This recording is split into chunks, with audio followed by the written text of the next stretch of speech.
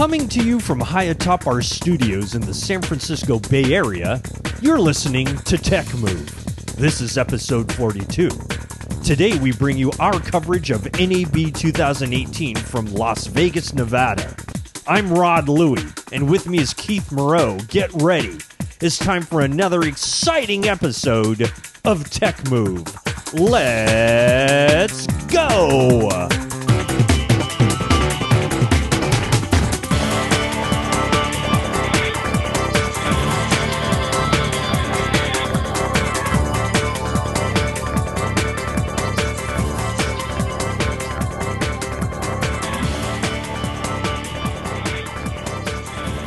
Ladies and gentlemen, we are here with Tech Move episode number 42, and a very exhausted man about the town, Keith Moreau, is joining me. I am Rod Louie on this Tech Move NAB 2018 special edition.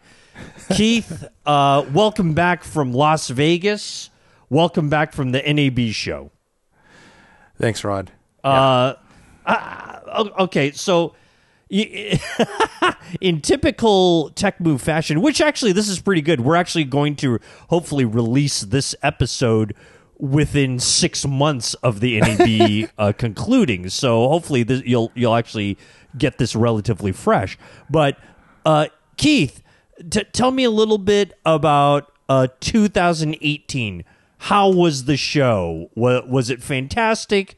Was it lackluster? Because in our last episode, if you recall, we weren't really too sure as to were there going to be any huge announcements or anything like that.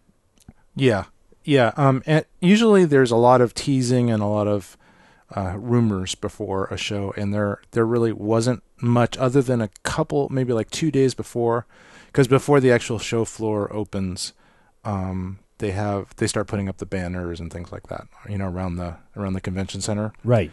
And there was one very intriguing banner from Blackmagic Design, and that was the just the top portion, kind of like the hot shoe portion of a mysterious camera, and some kind of mysterious message about the new Blackmagic Pocket Cinema Camera 4K.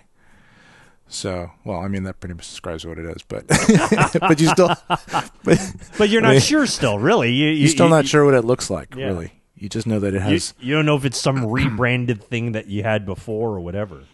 Yeah, exactly. So that was actually kind of an exciting thing, and by the time I actually got to Blackmagic, I pretty much knew all about it, because I'd looked at a lot of the news feeds and things, and so I kind of knew what it had in it. But it was still kind of nice holding it and talking to the rep about it. Other than that, there wasn't a lot. I mean, there wasn't really a lot of exciting stuff. I mean, it was like Apple released ProRes RAW. That was probably the second biggest news. Okay. It's like when a codec is like the second biggest news of a show, it's not a super exciting show. Oh, that's great. But And so there's the way the way it works. There's 3 different halls. The North Hall is just kind of more for bureaucracy. It's like all the show stuff. There's no vendors in there. It's just like for eating and meetings and the podcast and the studio they have and the press and stuff like that. The press room is the same, just as depressing as usual. I think they even removed the donuts, so it's even more depressing. and there's always just people on their computers, posting their stories or whatever they're doing. They don't look very happy. Right. So we spent about 10 minutes there. But just got our badges and then left. Tried the Wi-Fi, it didn't work, so just left. Oh, the Wi-Fi did not work. They have a special press Wi-Fi, and I could not connect to it. Probably because everybody's on it, right? Yeah, everybody's on it. There's 400 people in this room, and they're all on it. So it's not really that. Anyway, it didn't matter. So we just kind of scoped out the show. We'd like to walk through the whole show first just to see if anything catches our eye, which probably isn't the most time efficient, but it's good exercise. Sure. Yeah. Well, and you get to scout out at least who the vendors are.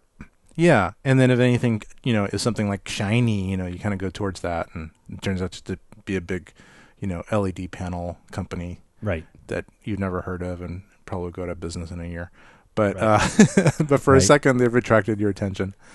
Right. And then there's there's the stalwarts, the ones that we've done before, and so yeah, so it wasn't like a super exciting show with like, wow, this is so cool, I want to get all this stuff, but it was kind of in a way, because we knew what we were doing, it was more relaxed and it wasn't so crazy, and it may be more fun in a way. So, Right. And as far as a lot of our listeners are concerned, any new announcements from Sony, Panasonic, anything like that? let's see. Panasonic announced raw output for their EVA-1.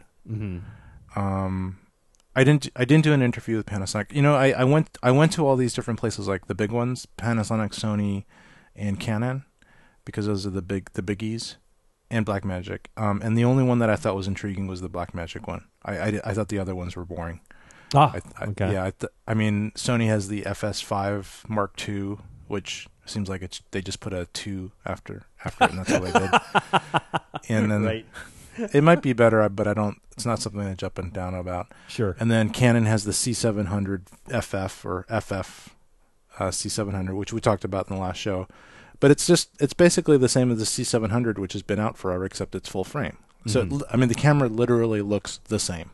There's nothing different about it. Maybe if you look through the if you take off the lens and look at that's different. But other than that, it's not any different. So that was, and then looking through it, it's like talking, so okay, this is full frame. So what do we get with full frame? Well, you get the larger sensor. And what else? Well, it's the same, but it's larger. Right. There's not much to talk about. So that wasn't too exciting. Right. And then the EVA-1, I kind of know all about it, and everybody knows about it already. It's pretty cool. It's a nice camera. It's definitely up there. It's definitely competing, but I don't see. It's not, to me. It's not like super great. So there was a really interesting setup they had, though. They had 2 or 3 EVA-1s that were pointed at this really super dark. It was in this dark tent booth, and they were pointed at this dark scene with dark people, and there's one African American lady and then a white guy, and they were both kind of talking to each other. So you can kind of turn up the gain on the EVA-1 and see how super it was in low light. Right. But it was stupid because it's this 4K camera, and they have it 4 up on a 1080p monitor. So basically, you're just looking at a little. I mean, it's a pretty big screen. It's like 24 inches, but then really all you're seeing is like a 10-inch screen.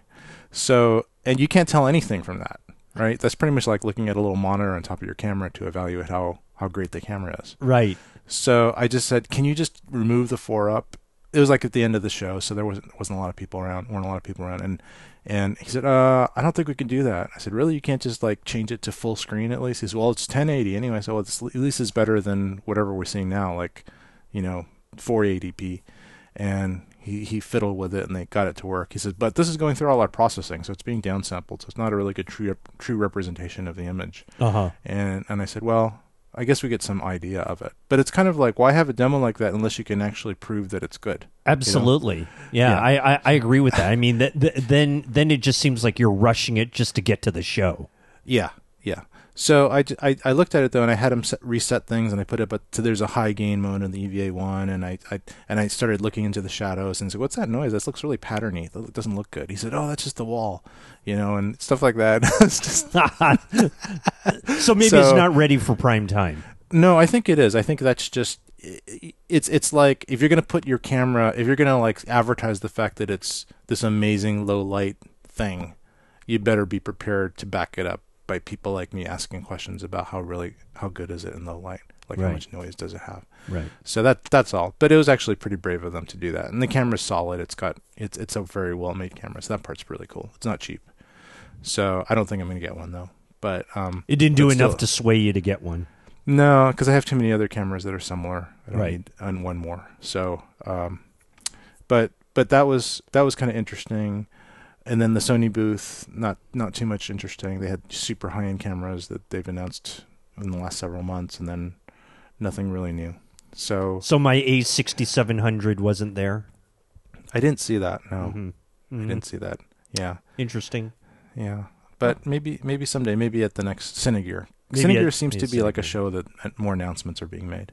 Okay. So yeah, Well, and it'll be a couple months. Maybe it's where everybody wants to scout out what's happening at NAB and then just say, you know what, we're going to announce that Cinegear now because nothing happened. Maybe for camera stuff. I think for because NAB is so broadcasting oriented, it's like 2/3 of the show is broadcasting, and then maybe less than a third is filmmaking, and then the rest is software and stuff like that. So it's not focused on like what we specialize in TechMove Right. as much as this huge industry. Right. That's- Right. Yeah. So, but broadcasting is changing. Broadcasting is becoming more internet focused and things. So it's kind of merging, but still the cinema cameras aren't you like a broadcaster's just not going to grab a cinema camera and say, yeah, I'm going Right. to use this. Right. So yeah. Yeah, and it's very interesting because, of course, I previewed some of our interview segments that we're going to be bringing to this episode of Tech Move, and I think you're right. Some of our guests that we have are really centered around that whole broadcasting movement. Yeah. and so I think you're right. As far as it matters to the Tech Move universe, some of these announcements are great and stuff, but they really are kind of like focused on just the major broadcasters and the equipment that they use. Yeah, I think it has to do with money. It has to do with how big is the market. The broadcasting market is immense. There's so many TV stations and stuff that's done live events, lots of YouTube and Facebook and all kinds of live things. And they don't necessarily need or want cinema cameras. Right. They just slow them down. Right. So like for example, Blackmagic, one of their biggest announcements was kind of like a form factor of an Ursa Mini Pro, but with a 2/3 inch sensor, so that you could put on those kind of lenses onto it that exist in that realm, and use all your old lenses and get this nice new camera that's IP internet connected, so you can control it through the internet and all this stuff. So that's probably going to sell like 5 times as much as their other cinema-based cameras. Right. Stuff like that. Yeah. So yeah. Yeah. Anyway, Well, I mean, there's a market for that. So of course, I guess it's kind of true because Ursas are still selling pretty well and stuff like that, and with all the other smaller form factor cameras that do very nice quality stuff, Ursas are still out there, right? yeah, they are. The Ursas are a really good deal for what they do, and the one claim to fame they have is they are very controllable by remote control. Like all the settings can be ported out through an Ethernet port, and not a lot of cameras are in that category. And that's just something they added, and it's really useful. Like in one of our last shows, Alex Lindsay says that's why he's buying all these Ursa Minis, because they have this internet control. So they're really good for broadcasting and updating and not having to be right at the camera to know what's going on. So yeah. Anyway, Well, again, for those of you, ladies and gentlemen, who catch Tech Move on our audio podcast, we're going to be bringing some interviews that Keith was able to secure on the NAB floor. But also, what is customary is that we also post them on our website, which is techmovepodcast.com. And through other various markets that we have. So some of these videos, we encourage you to find them and view them there, because some of these are like actual demos and stuff like that. So you can actually see some stuff and how they work. So that's something to look forward to.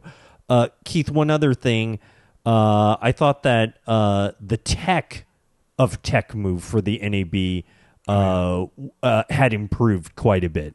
I noticed that this time we didn't run out of hard drive space. We didn't, our microphone cables weren't too short. The batteries the 9-volt batteries we usually try to run a city with actually held its own, so on and so forth. The tech of Tech Move was holding up. Mm-hmm. Yeah, it held up pretty well.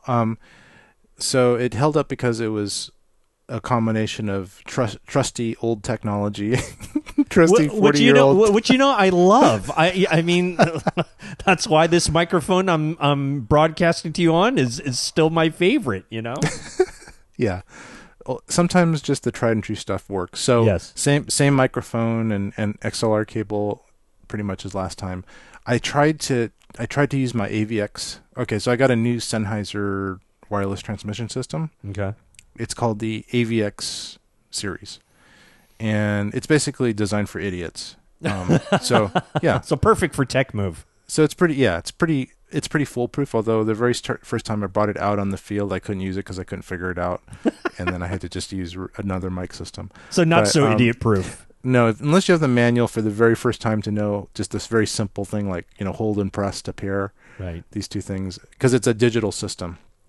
In the past, you had to. It was other, like my previous Sennheiser, you had to change the frequencies manually and then match them up, and then they'd communicate.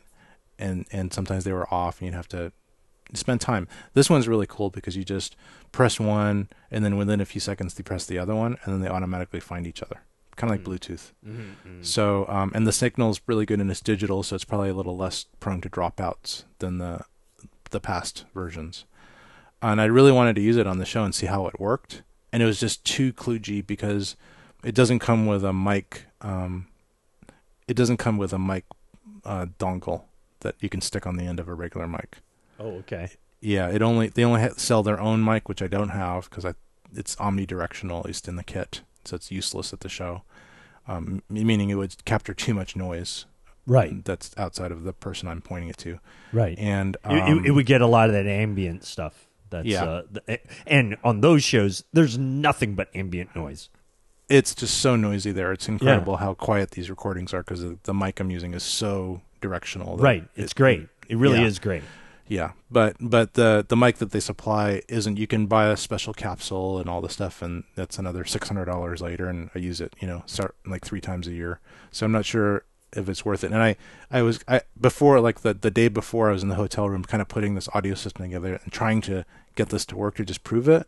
And I wound up, like gaff taping things onto the body pack transmitter, right, with an XLR adapter into it from the mic. And I had this gaff tape, like really ugly thing with wires sticking on the end of but I had it working. But then I realized that somehow with the antenna oriented in the least ugly configuration, it was making some humming, like the mic was, and the cable was somehow interacting with the transmitter and making some kind of hum.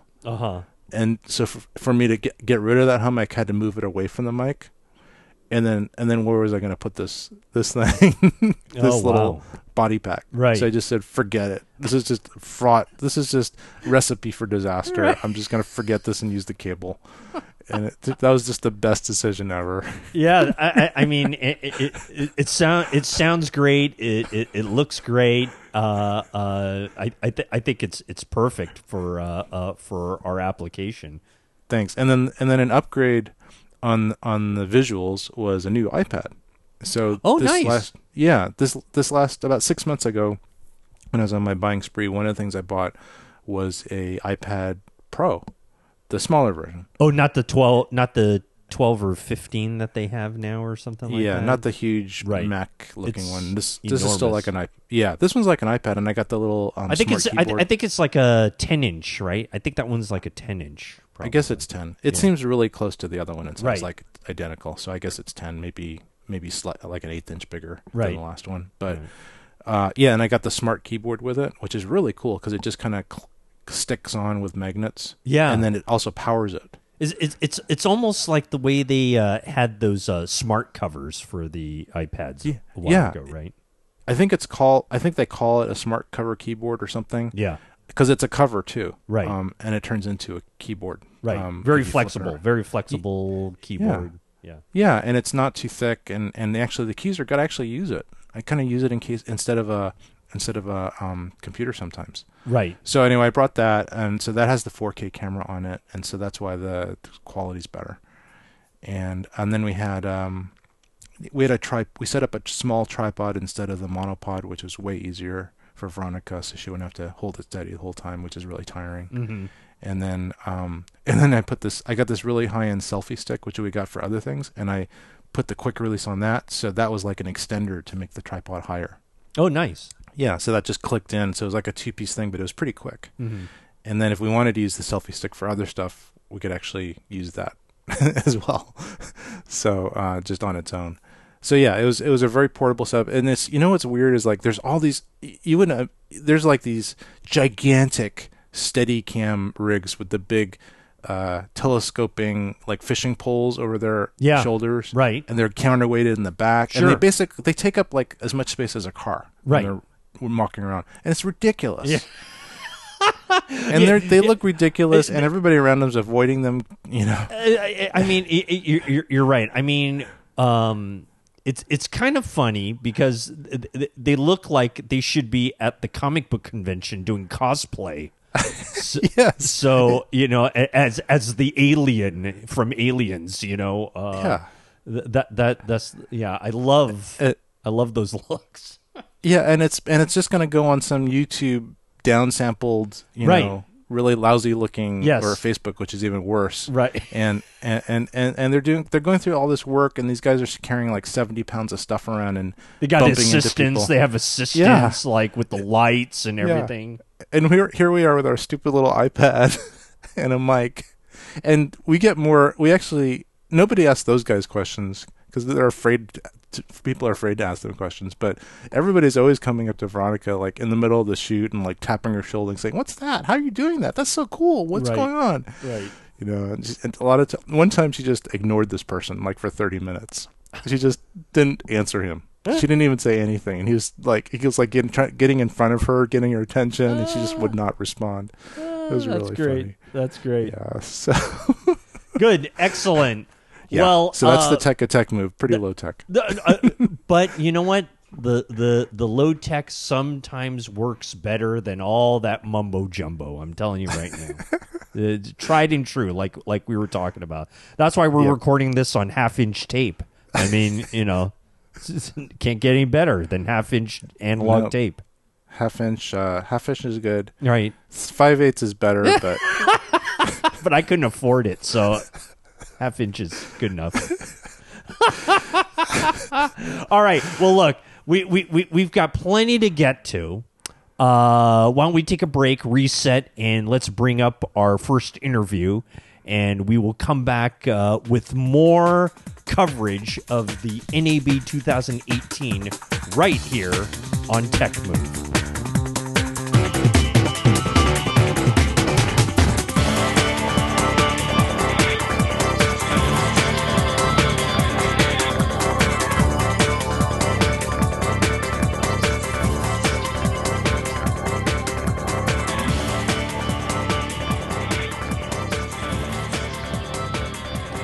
All right, it's Tech Move and our NAB 2018 special edition with the one and only Rod Louie and the very experienced Keith Moreau.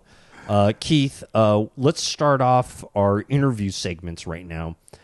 I actually thought that this was a very good interview here just because of our teaser that we talked about earlier on. Blackmagic Designs. They have a new camera out. Yeah. And looks pretty interesting, and judging by the video, it looks like a pretty nice looking camera. Any quick comments on that before we get to the interview? Quick comments. I think I'll reserve it for afterwards. Okay. But I'll just talk a little bit. I'll just set it up about how we actually got this interview. So the way that Blackmagic works is there's a huge booth, like a gigantic booth with dozens of products spread across them in little display cases, and then there's a whole bunch of cameras that are lined up aiming at things kind of along the edge, and then there's a whole theater along one edge, and then kind of to the side of the theater is this way to get to the back of the whole thing, and in the back is where these interviews happen, and so that's where the press goes to line up the interviews. And I learned that calling ahead is worthless. Because they either lose you or you can't get there in time. So I always just drop in and just say, "Can you fit me in?" And then they usually do. This time was kind of crazy though. I went there and they said, "We don't have anything for 3 days." Oh, wow. Yeah. And that's pretty much the length of the show, isn't it? Yeah, we were going to be gone before they had a slot. So, but they were nice, and they said, you know what? I think we do have a slot like in 20 minutes. Can you do it? And we were just at the scouting stage. We hadn't done any interviews yet. And I just said, yeah, let's do it. Let's make it work. So we waited there. We kind of set up behind there. There's like a little alley farther out from their main booth. But their main kind of press area is pretty nice. It's carpeted.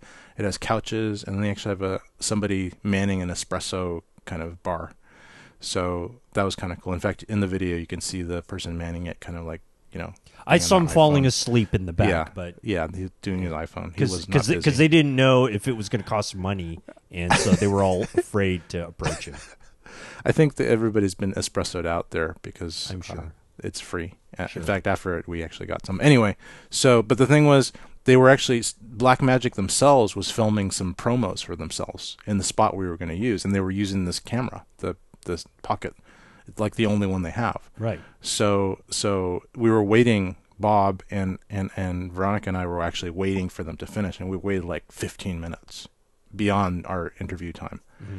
And so finally they still took forever to just take down once they're even done. And they were doing it in like Mandarin or something because they're doing it in all these different languages. So we just waited for them to stop, and then we just set up. And that's why the background is that kind of sports thing. It's not the other background, which is a bunch of Blackmagic products. Yeah, it looked like just a big wallpaper still.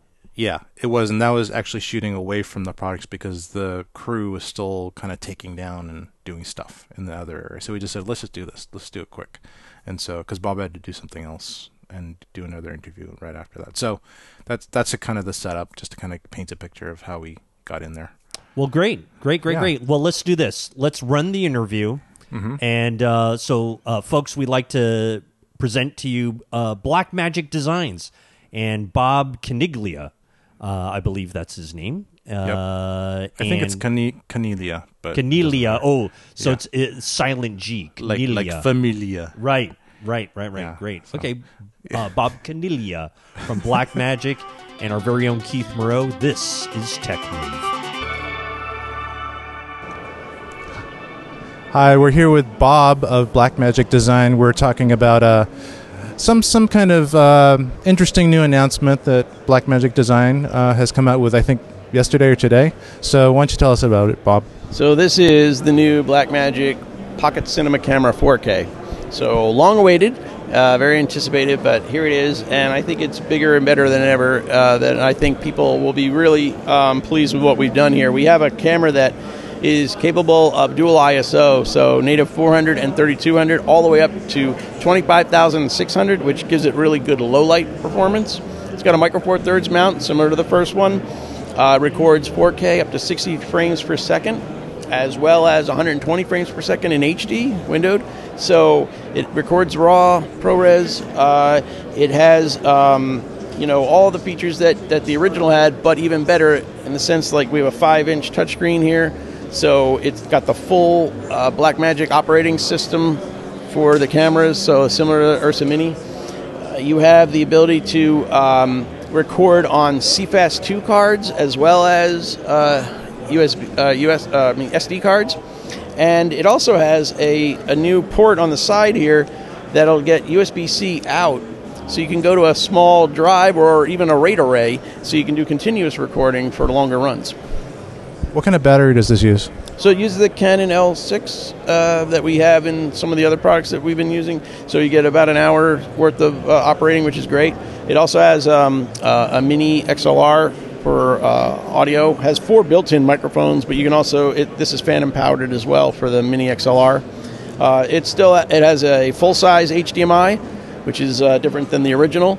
It has also still has a headphone jack and a 3.55 millimeter audio input too, and it is made of a new space age material. It's a carbon fiber polycarbonate body. This one is actually not a full production model, so the next one will actually be a little lighter, full production. Do you mind if I hold it? Yeah, sure.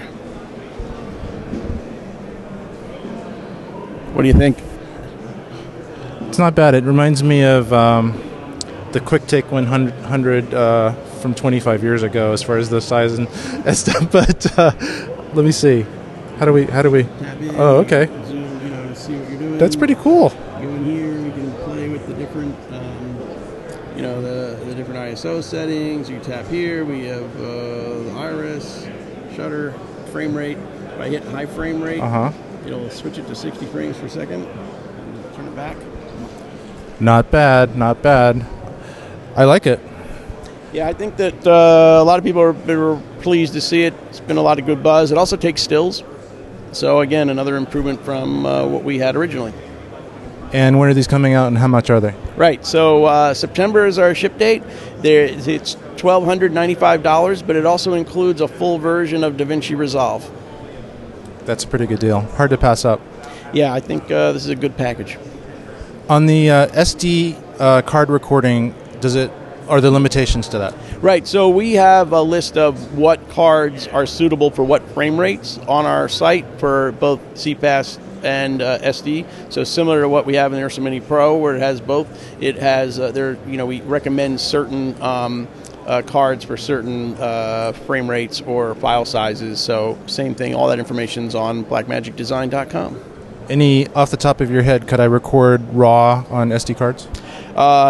No, I don't think you can get RAW 4K on, but you could do RAW HD.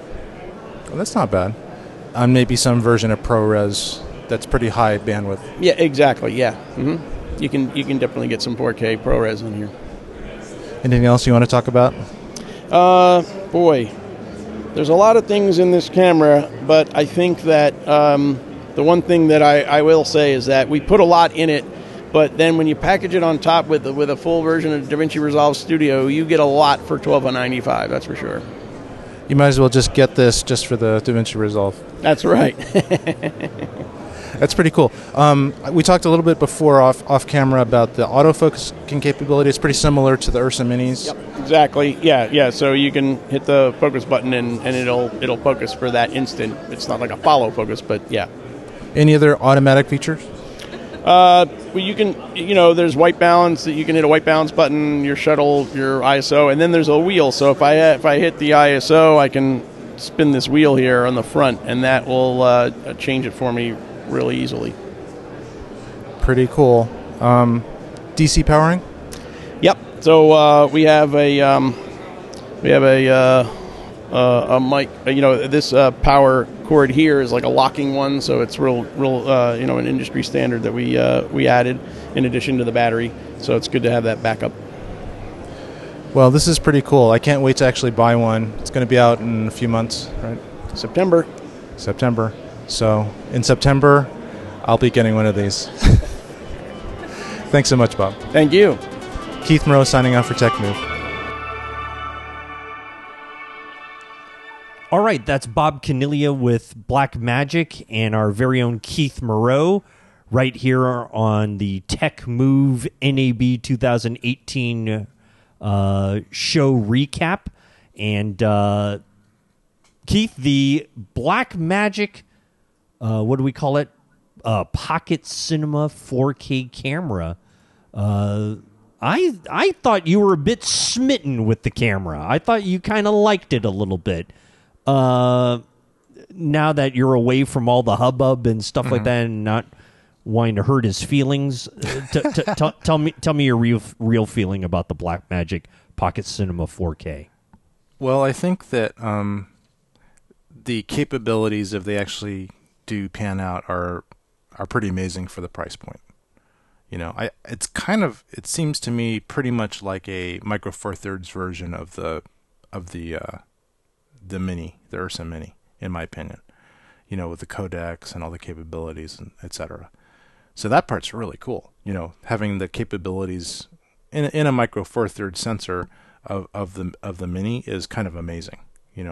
The raw recording, the potential for high bit ProRes, the large, very large display on the back, which is about the same as the Ursa Mini, which is kind of amazing. It's a really gigantic display on the back of this thing. So all those things, all the capabilities are pretty huge. I think they're going to sell tons for $1,300. Yeah. 1,300 bucks. Yeah. It's amazing.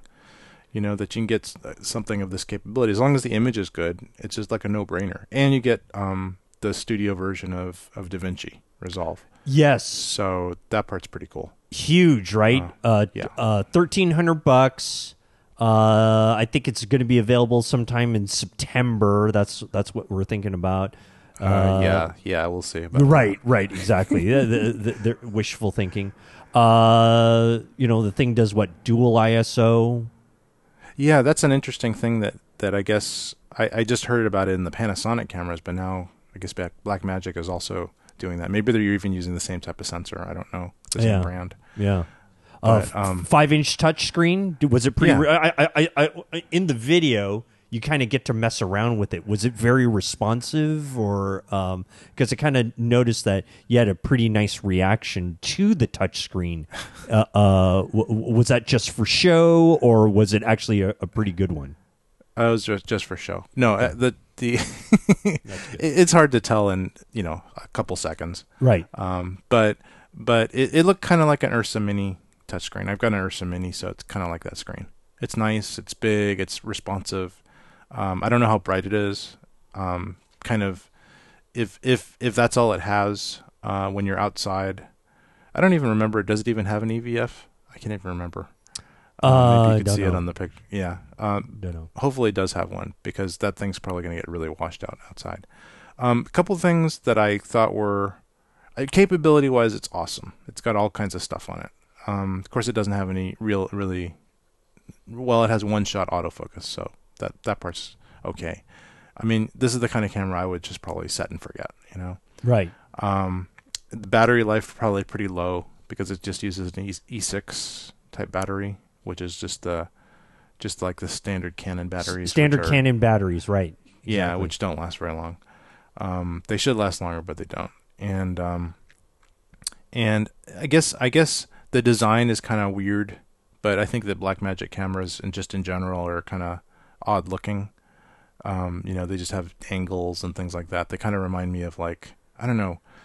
They remind me of the Star Trek Next Generation design theme for alien worlds, alien cultures.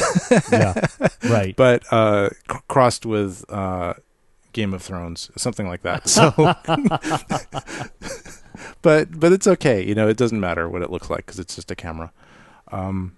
So yeah, I like it. I'm probably going to get it. It's a kind of a no-brainer to purchase it. If you want to get what's the difference between something like that and your GH5? In a way that I think the GH5 is more refined, but I think probably this camera can record RAW if you care about that. This camera probably has more real dynamic range because of that, and it can record ProRes as well right on the camera. But in actuality, until we actually see it and compare it, it's probably not a huge difference. It's probably more like a GH5S. Okay. So if you got a GH5S, you're probably getting something pretty similar to this, other than the fact that it doesn't do RAW recording. But the GH5S has a pretty high bitrate internal recording, 400 megabits. So, and it doesn't have RAW out, but it can get pretty close. So if you need RAW, you have no choice. You have to get this camera for this small form factor. So I hear a phone. Yep. Just ripped out the phone line out of my wall. Thank you. Anyway, so yeah, I think they're going to sell like hotcakes. I think it's got all the, it's quite a bit bigger than the original Pocket Cinema camera, but Right. probably quite a bit more useful. So there was one part of the interview that I thought maybe wasn't going to be pleasing to a lot of our listeners, and that was about only certain cards are going to be able to record certain frame rates. Yeah, is that a big disappointment? Or is that kind of normal? I think that's pretty normal with SDHC cards or SDXC cards. They can only record so fast, or maybe the reader in the unit is only of a certain speed. So pretty typical. I believe that's the case with their other cameras as well. So it's got the same limitations. They have a couple recorders and cameras that kind of have those limitations as well. So I wasn't too worried about that. Okay. As long as if I could record some flavor of high bitrate ProRes on it, that would be really cool on just SDHC cards. And I do have a bunch of CFast cards now, so I'm not too worried about that either. And go over a little bit about this DaVinci Resolve. I mean, like, how much is that version that they're kind of throwing in with the camera? Well, it used to be like $1,200, but I think it's $300 now. And in fact, the free version is useful enough where most people don't even need the studio version. So in a way, it's not really that valuable. Fabulous. It's only so the studio version.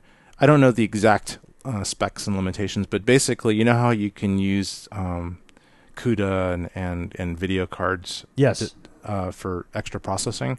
There's only a certain number of cards you can employ with the free version of DaVinci Resolve. So if you have a huge rendering requirement and you want to like stack like five of these NVIDIA cards in your PC or whatever, your expansion box, you can only, I think you won't be able to support that many with the free version.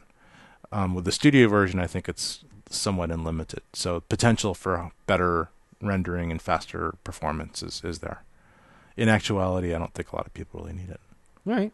Fabulous. Yeah. Then it's just a little added bonus just for fun. Yeah, it is. It is. Terrific. Yeah. All right, great. Well, that is, of course, Blackmagic. And we had another little exclusive there. Thank you, Keith, for welcome. that. Appreciate that. We'll be looking for that Blackmagic Pocket Cinema 4K, hopefully around September. And so we'll stay tuned, kids, because Keith will have one in his hot little hands sometime after the release date, and we'll give you a little rundown on how it works and all that kind of good stuff, right? Yep. So, okay. Let's take a minute here, and we're going to come back with our next episode, our continuing coverage of NAB 2018. Is more of that stuff coming up here right on Tech Move. All right, it's Tech Move and our continuing coverage of NAB 2018. Keith, you were lucky enough, I'm going to call it lucky, to get the he's the inventor of this contraption we're going to call the Easy Rig. Yeah. And he's got a few things that he's going to talk about when you interview him. And and the gentleman's name is Johan Helster, I believe. I didn't even know his last name. Johan Helston. Helston is the last name. Yeah. And you'll be able to tell it's from Sweden. And hey, Keith, the interview speaks for itself. It does speak for itself. I just want to set it up a little bit. Go ahead. So I knew I wanted to interview him because I actually have an Easy Rig. I got one, and after on our outro segment for this, I'm just going to talk about like what I feel about it. But what's really funny is that we were just walking kind of in the general direction of the Easy Rig booth, and I saw him, and I said, "That's the guy," because he's very recognizable. I said, "That's the guy I want to interview for Easy Rig." Well, with the contraption he has strapped on his back, how can you not be? Well, he actually didn't have the contraption. He was just like walking around. So it was really weird because we were just walking towards his booth, and we left him back there. Right. And we felt like, well, if we didn't get him, we get somebody else there, because I talked to somebody else who was really knowledgeable. Yeah. And they're all really nice. The Swedish people are very nice. And so, but on the way to his booth, he actually ran up to Veronica and just said, "Are you a camera woman?" Right. And because he saw her holding the tripod and stuff and some gear and with me and stuff. And the thing too is that at NAB and probably all these tech shows, there's like one woman for every 1,000 men, right? Sure. So sure. Exactly. So she really, especially somebody who's kind of doing stuff with the cameras and things. Oh yeah, not marketing people. Sure. So I think she gets attention because of that.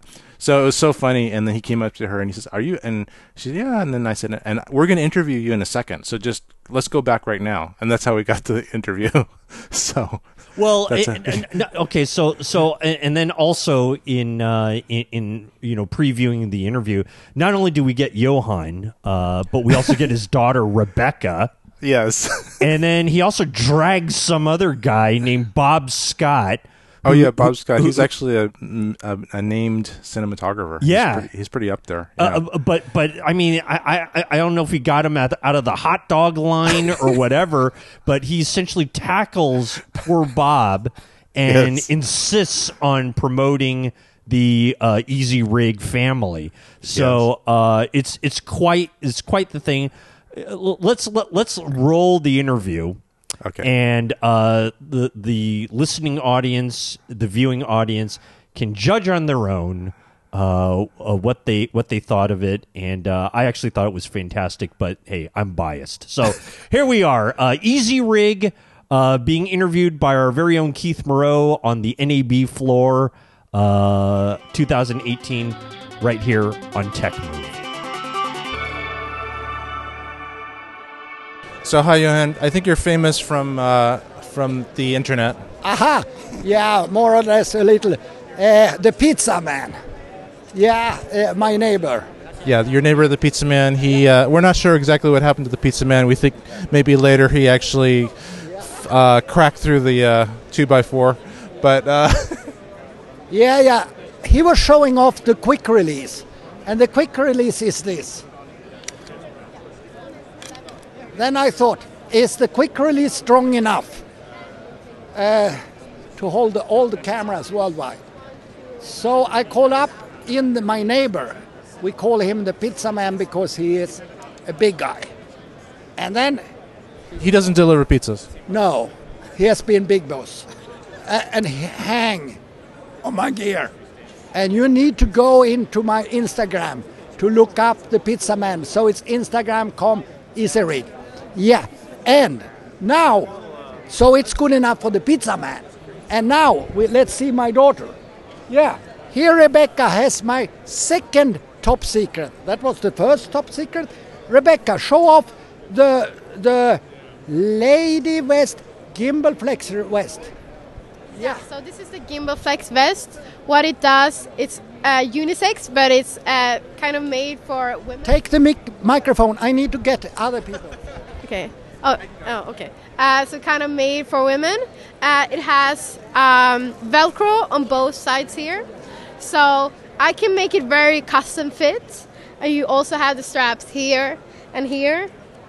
And what makes it a gimbal is just that it counterbalances. So if I were to have a gimbal, that's so much weight out here that it counterbalances. And it's just a great fit for any both women and men. Are you a camera person or are you a model? I'm not a model or a camera person, but I did design the vest. So you're a designer. I would like the viewer to meet one of my own old guys that use my gear. This is old guys. One of my own old users. He has been shooting 12 Olympics. And I tell you what, 12 Olympics, that's much. So, Bob, tell the Americans about it. Is it good or bad? This has made me a cameraman for at least 15 more years than I would have survived, believe me. My spine, before I used this, was all over the place, and now it's straightening back out because the weight's no longer pushing this way down. It's just on my hips. So I love this rig. I love this man right here. And Bob Scott is my local cameraman, Florida. So I have different cameraman all over U.S.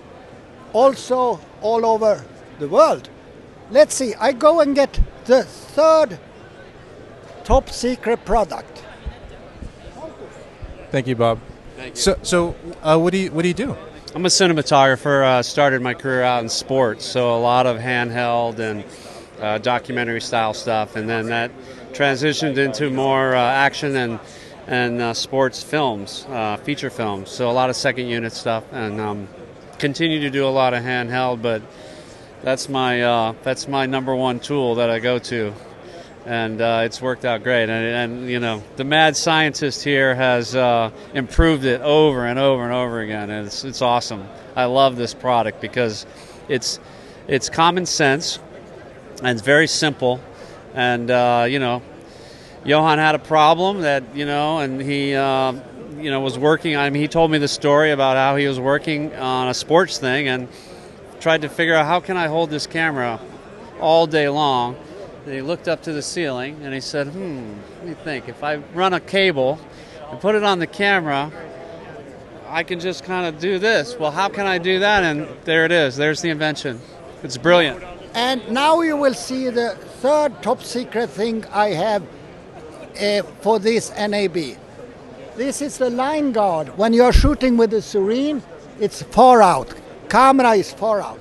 So it brings camera into your shoulder. That's it. Just like that. It's easy. And now number 4. Yes, Robert. When it's raining, it's a problem. It's a problem. But it could also be a problem with the sun for your viewer. So you look, he's protected from the rain and from the sun. Yeah, so that's the 4th thing. So come over to NAB, and we are close to Sony booth to check it out. Thank you, Johan. Tell me a little bit about your history. I have been cameraman since military duty in Sweden, and I was employed as a sound guy 5 years, but my school education was camera. So then after 5 years I became a cameraman, and I've been cameraman for Swedish television 30 years. Do you still do the work? I tell you, I need to stop doing camera work because of my company. My company has grown because there is a lot of cameramen worldwide. So that means I give up the camera career to help the cameraman. Yeah. So when was the last time you did your professional camera work? 2 hours ago. Because I need to shoot all like Bob here. I will go out shoot him for the Instagram and Facebook. And you need to see the Pizza Man. You remember? Is it strong enough for the American cameras? Yeah, go to Instagram and check it out. Thank you. Thank you, Johan. Bye-bye. Oops. Okay, that was... Oh, he's back. Yeah. Do you still on? We're still on. It's okay. Keep going. We love it. What should I do? Yeah. Oh, give me some hints about how to use this. I have one. Give me some hints. Yes. So you need the handle with a screw like 3/8, and just push, get it there, and then like that. That's so easy. So you have an easy rig. I have the cheap one. I have the Mini Max. That's not. It's cost effective because your camera weight is less than 15 pounds. That's correct. I have a little bit smaller rig than this. Yeah, you are clever. Yeah, that's super good, and that is so good because it can't break. Because inside we have a mechanism that prevents from breaking. So it will release down to 15 pounds if you try to put on a 30 pounds camera like this onto it. Then it will automatically go down. And also we have the conical wheel. So that means same power here and here. Otherwise with a feather it would be harder, if you understand. So we're talking about the spring. The old spring break.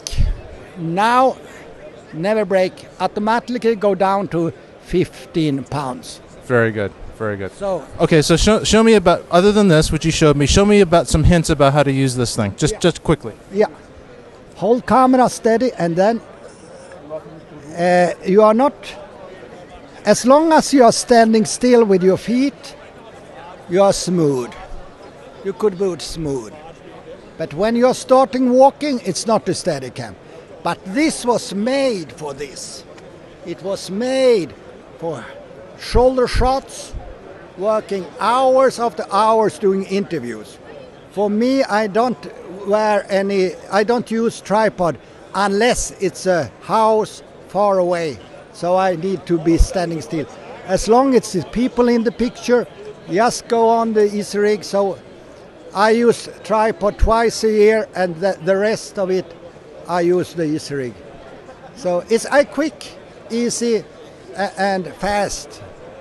Do you find going from the shoulder to the front easier? Do you need to maybe mount this thing closer to the front? How do you do this? No. Just swing out and camera goes down. And then swing back up. And it's not made for booming, but some cameramen do booming as well.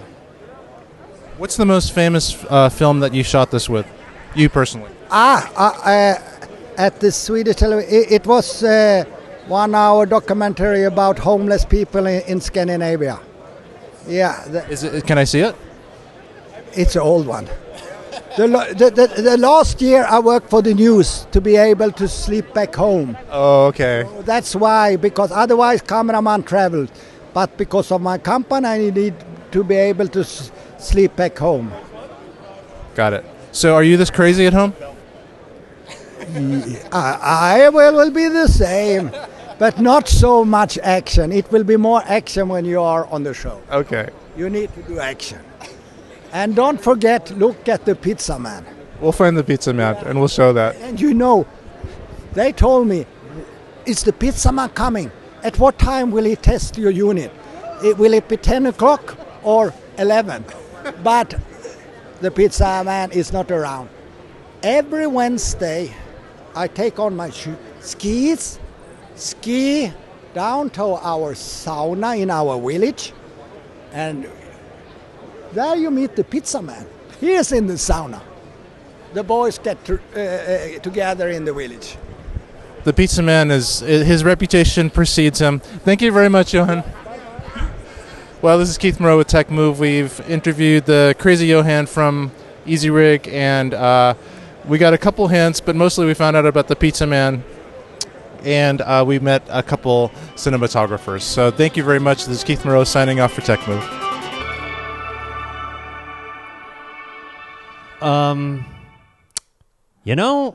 I really don't know what to say.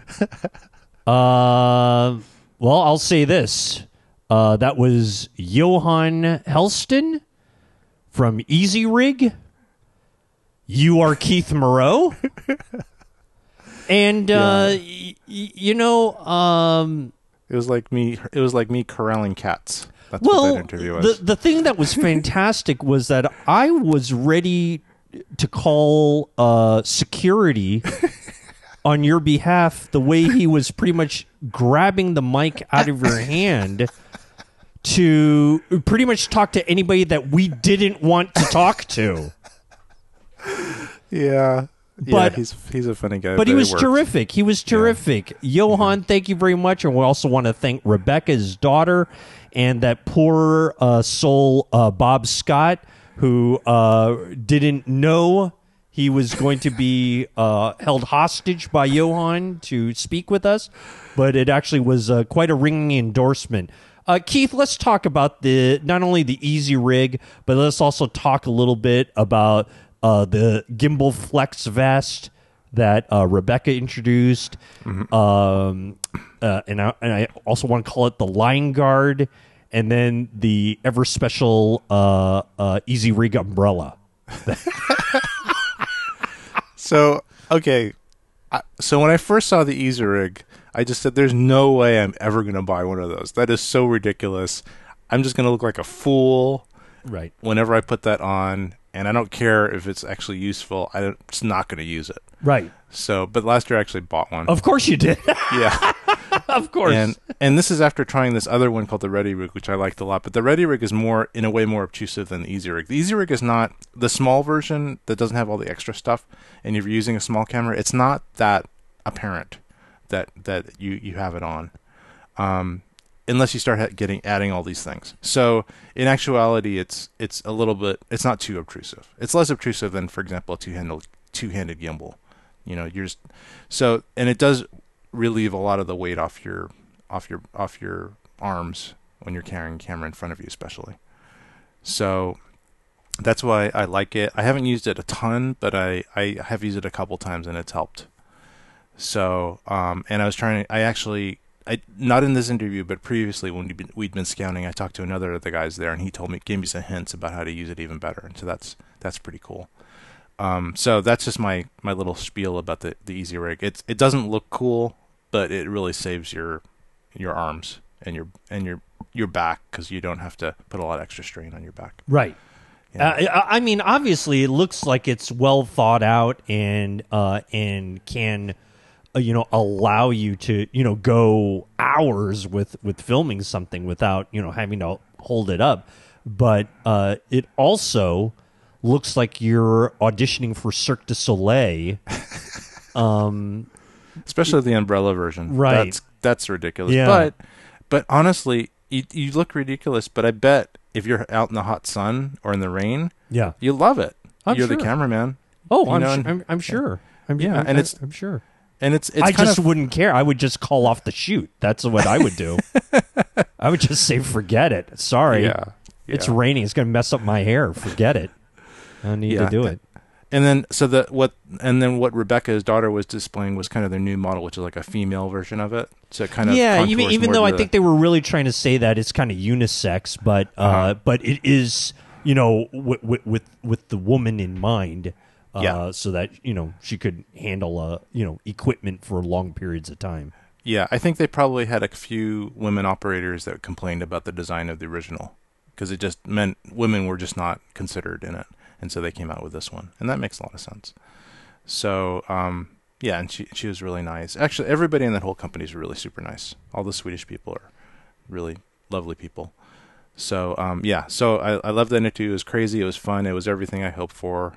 And I'm really glad I had a chance to. Johan Helston of Easy Rig, probably, and folks, this is that's one of the interviews you guys need to go to our website and see the video, because because this one is good. So yeah, all right, fantastic. That's the Easy Rig. Johan Helston again, along with our very own Keith Moreau. We're going to come back with our continuing coverage of NAB 2018 right here on TechMove. Well, we have another special guest here on our continuing coverage of the NAB 2018. We have the fine folks from Hoodman. And Keith, this is a company that you've been with, kind of doing purchasing a lot of things, been in contact with them over the life of TechMove, frankly.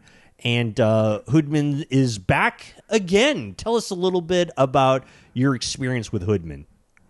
I think I recorded Hoodman maybe even the first NAB and that I attended a few years ago, and like 2015 maybe. Yep.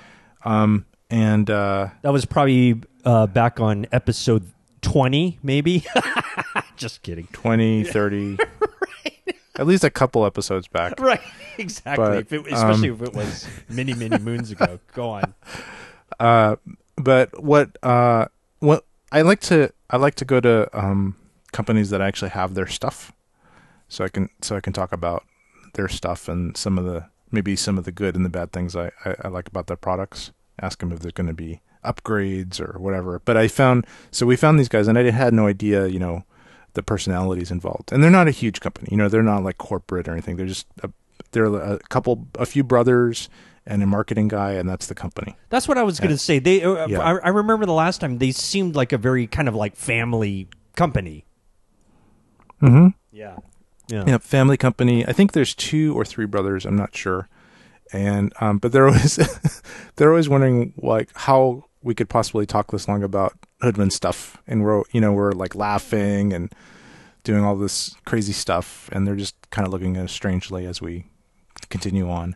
the other two brothers, Right. the other two members. And but anyway, yeah, it just turns out that we just have this kind of comic thing going on, me and Bob. So, you know, kind of like you and me, I kind of riff off him and he riffs off me, and so it's kind of a fun time. We've got this comedic relationship, and so it's always fun to just go there, even if there's nothing to talk about. And this time there was almost nothing to talk about, but we found something, a new product. well, that sounds. Well, I can't wait to get to this interview. Let's roll the tape, and we have from Hoodman our representative Bob Schmidt and our very own Keith Moreau interviewing from the floor of NAB 2018, and let's take it away right here on Tech Move. All right, are we ready? We're recording now? Okay. So this is Keith Moreau here with Tech Move, NAB 2018. We're actually in one of our favorite companies' booth, and we have one of our favorite people here, Bob Schmidt of Hoodman. Hi, Bob. Hello, Keith. Welcome. So, Bob, we asked you what was new and exciting this year from Hoodman, so tell us about it. What we're showcasing this year, Keith, is our new drone flight zone tape. So what it does is it has the tape that you would normally see at a caution tape, but we've created it where it's specifically for drone flight zones. So let's say you come into an area where you have a lot of people around, you want to be able to segregate or just eliminate all the people around the area. You want to be able to put this down and surround it with the drone tape. I'm not doing this very well. No, it's fine. So now how does this? Now what's special about this? What's special about this tape versus just regular caution tape? So your normal caution tape, first of all, the thickness of it, the mil. This is 4 millimeter. Most of your caution tape is 2 millimeter. I don't think it's 4 millimeter. It's 4 mils, right? 4 mil. Sorry. 4 millimeter would be like this. It would be like this thick. It wouldn't be caution tape. It would be caution planks. But we get you. Okay, I can't even respond to that right now. But the caution tape is 4 mil. You're absolutely right. Where the others is 2 mil. But what's really interesting about it is the fact that we have a drone flight zone designation on it. So as it gets brought around 4 corners of cones, it blocks off your landing area. So no one kind of just like strolls in and gets hurt or injured, or I shouldn't say that. We can't keep them from getting injured, but it lessens the possibility. Yeah, you may have to cut that out. Don't leave that in. Bob Schmidt has promised on live TV that nobody will ever be injured. There will be no injuries. In fact, we use this in all situations, not just drone flights, but I have dangerous. this in my house. So on my pathway to another room, but go ahead. And this has been insured by major insurance companies. It's been approved. They're all saying as long as you use the Hoodman caution tape, you have no liability. Jeez, I'm not sure about that. Okay, forget all that. right. Let's talk about the real usefulness of this tape. Okay, you're in an area. It's just to delineate your drone area. Your flight zone is going to be in a certain area, whether it's in a public place, private place, wherever it's going to be. You want to let people know that, hey, you're flying a drone here, and that something... I'm hungry. You're flying a drone, and Drone sandwiches, please. you're flying a drone here, and So now This- you're at a point where the drone tape can be quickly affixed around a perimeter, around an area where you may be flying in that you may not want people around. So you put this up as another piece of, hey, I'm here. I'm a drone. so give us a real-world situation. Like how much tape would you use? How big of an area, etc.? I would say, depending on the size of drone you're flying, like an Inspire, you could probably get away with a 20 by 20 by 20 square area that you would cordon off with your cones and with your drone tape, with the clip that we designed that goes in the top of the cone and holds it there. Woo! Yeah. Wait a second. You actually Brisbane. you You actually designed a special spring-loaded clip. Spring-loaded is a unique piece, one in a kind of Hoodman design. Have you patented it? No, we don't patent anything anymore. We come up with ideas so frequently and so fast, and the industry changes so fast, we don't care. Knock us off. If anything, they're going to always rise back and go to the original product, Hoodman. You like that? I love that. Catch up. We're not Apple, man. We just keep moving forward. Something comes out, you just keep going. Tell me about the spring. What's so special about the spring? The spring gives the drone tape a place to live. If you see it here, it's nestled in between two pieces of wire that have spring tension on them. So once it's in there, I'm just going to quickly show you. It's in there. You slide down. It's captured. So now when the wind picks up or anything picks up, this thing is stuck.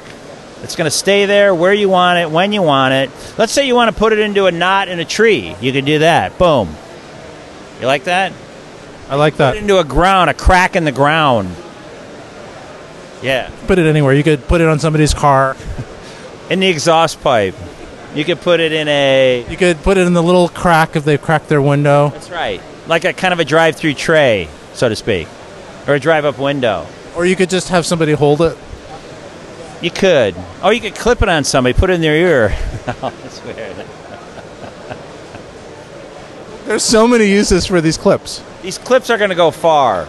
And what's going to happen is wait till we get to the construction industry. Oh, I shouldn't tell people that. Woo! It's going to be huge. Brisbane. You heard it here. A lot of infrastructure happening in Brisbane right now. A lot of redoing of roads, streets, pavement. That's where this is going to come in. Whoa. If only that weren't true. But that's another story. Do you guys What? pay taxes there? No, you still need the cones. The cones are still part of the use. Sal Solomon, how are you, sir? He's my buyer at B&H. So this is it here. I should say hi to him. Okay. We're going to pause here while Bob says hi to one of his biggest customers, B&H Photo. They're actually over there talking for a minute. It's Sal Solomon, and they're talking about how many orders of the clips and the drone caution tape they're going to be buying. So we'll be right back. This is play-by-play. It looks like they're in heavy bargaining session. Looks like it's going well for Bob. They're up. Looks like there's a little snag in their negotiations, but they're looking pretty good. Bob's doing pretty well. He's a very shrewd negotiator. They're smiling. This is a good sign. I think we're going to have to edit this. I'm just going to do a scenario here. Yeah. I'm just going to do a scenario. Yeah. Okay, so here I'm just like an average person, just walking my dog. And I'm going to walk my dog, and I'm walking. And then oh wait, what's this? Stand clear. Drones. I look up and I save myself. Drone caution tape. It's very useful. Very, very useful.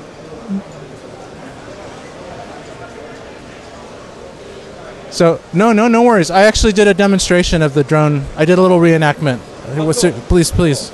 I did a little reenactment. I also did a play-by-play of your negotiations with B&H. Yeah. That was awesome. Yeah. You know why? I can't tell you. Because they ordered like 50. Off camera. No, they ordered tons of stuff. Okay. They're the biggest dealer in the country, in the world. I know. I love them. I order everything from them. You should. In fact, I ordered one of those Hoodman landing things. Really? Yeah, I did. I ordered one that's very noble 6 months of ago. you.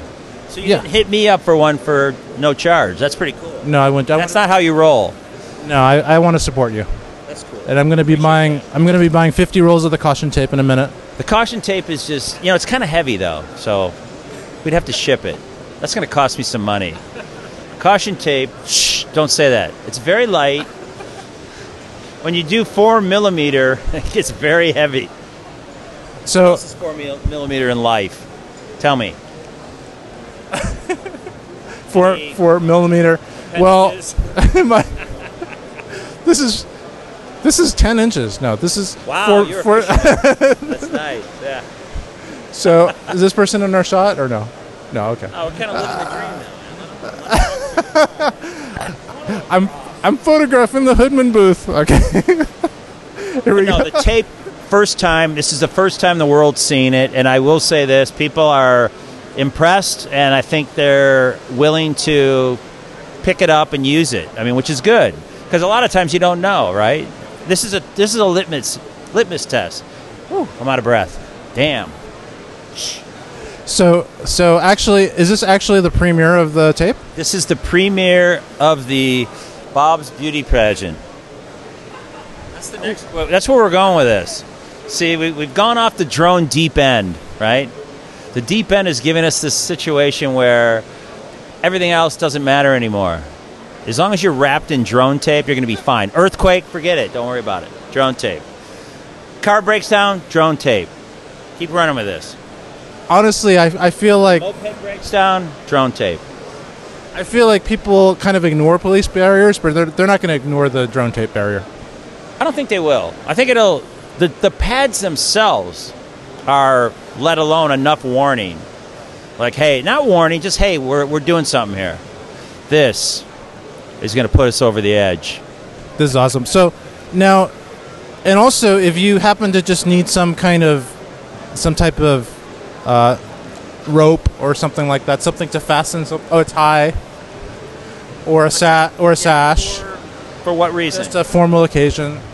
I could go with this. I think so. It could go into a bow tie. It could go into a straight tie. It can go into a scarf. It can go into a headband.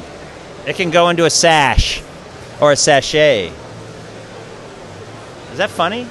It's kind of funny. I think I'm pretty funny, actually. You are funny. You have a future. Keep me around. We're going to keep you around. You have a future in comedy. So, so how much is the drone tape? The drone tape comes in rolls of 250 feet. This bad boy. 250 feet. It's $20 a roll. But if you order the roll and 4 of the clips, it's $30. You're out the door. You got your clips, you got your roll, and if you don't need any more clips, you just buy the roll. It's $20. So there it is. Basically $20 plus 10 for this. Is it reusable? It is, unfortunately. Just kidding. I mean, you got to realize we make products that last forever. There is no planned obsolescence. That's a big word for me. No planned obsolescence at Hoodman. There should be.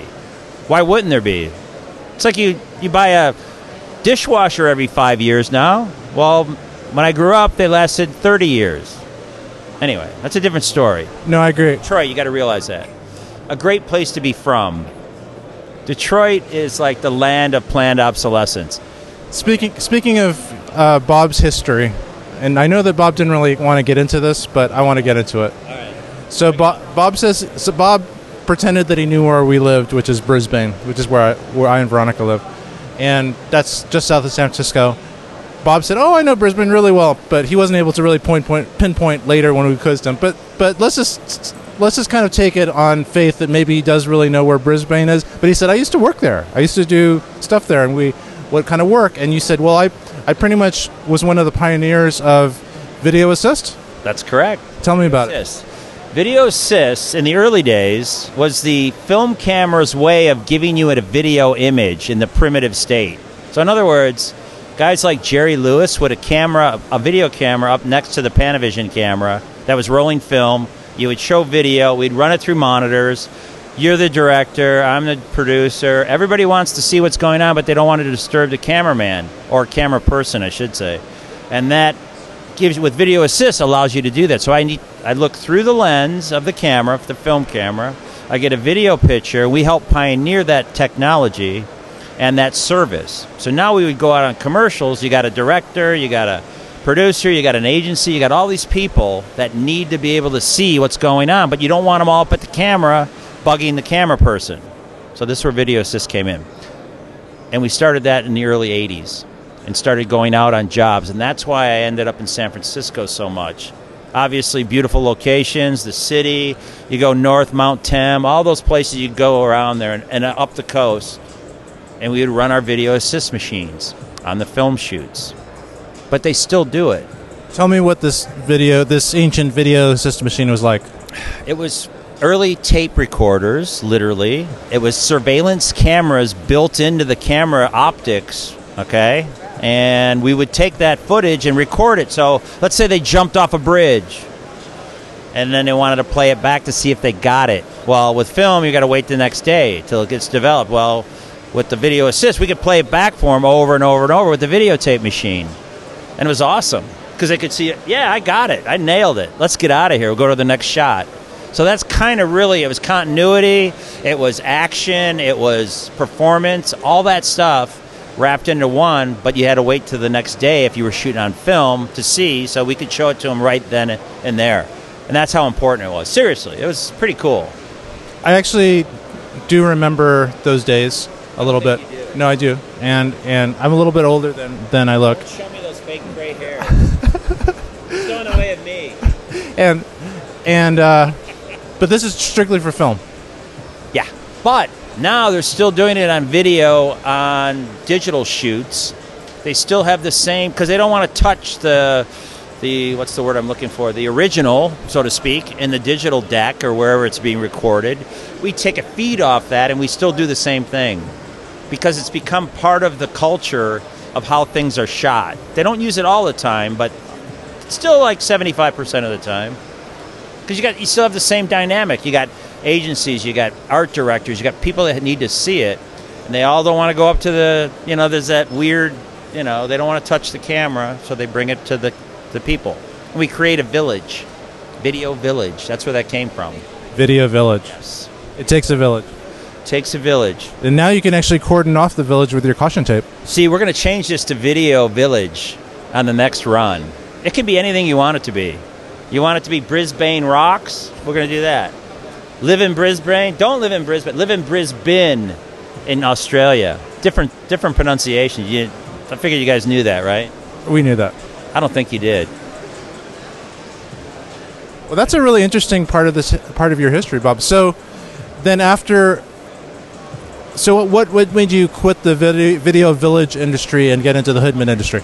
So when we brought people out in that environment, outside, you couldn't see the monitors. So we had video monitors, but you can't see them. So it caused a big problem. So one of the other brothers came up with a hood system. And that was the basis by which we started doing hoods for everything, because we realized not only we had that problem, but everybody in the world had that problem.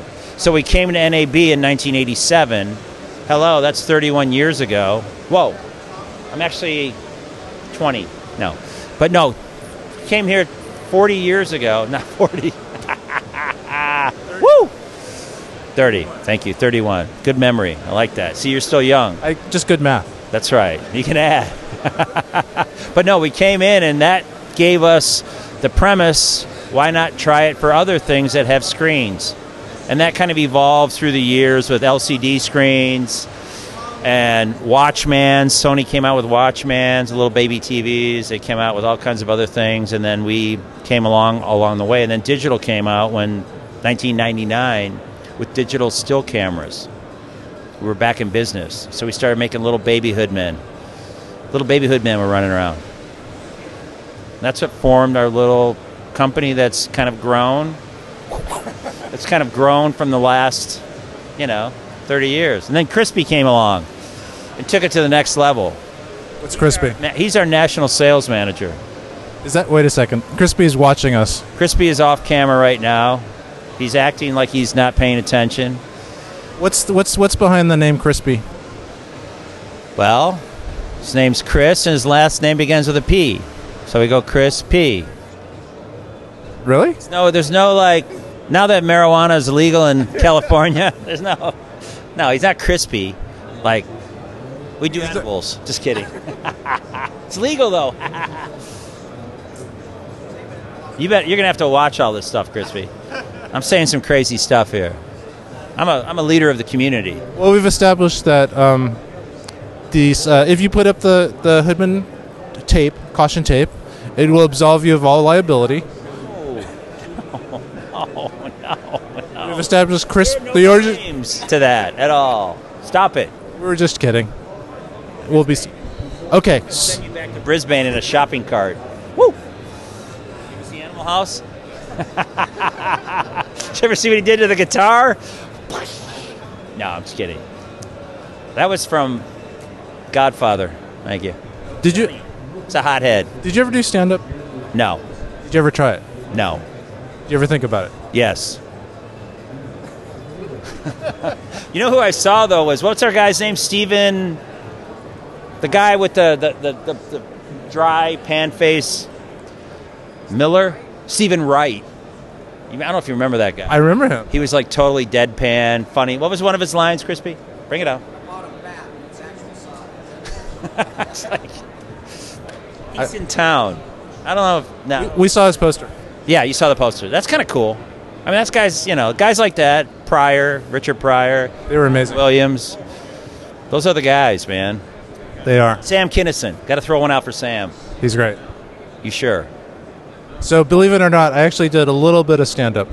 Really? Yeah, long time. You doing it? Yeah. Yeah, it was total. You have the potential. It was a total failure, but I did learn what the little red light in the back of the room meant that only you could see. When the manager wants you off the stage, they start blinking a red light. It's like, put it down. They say, get off the stage. But the audience can't see you.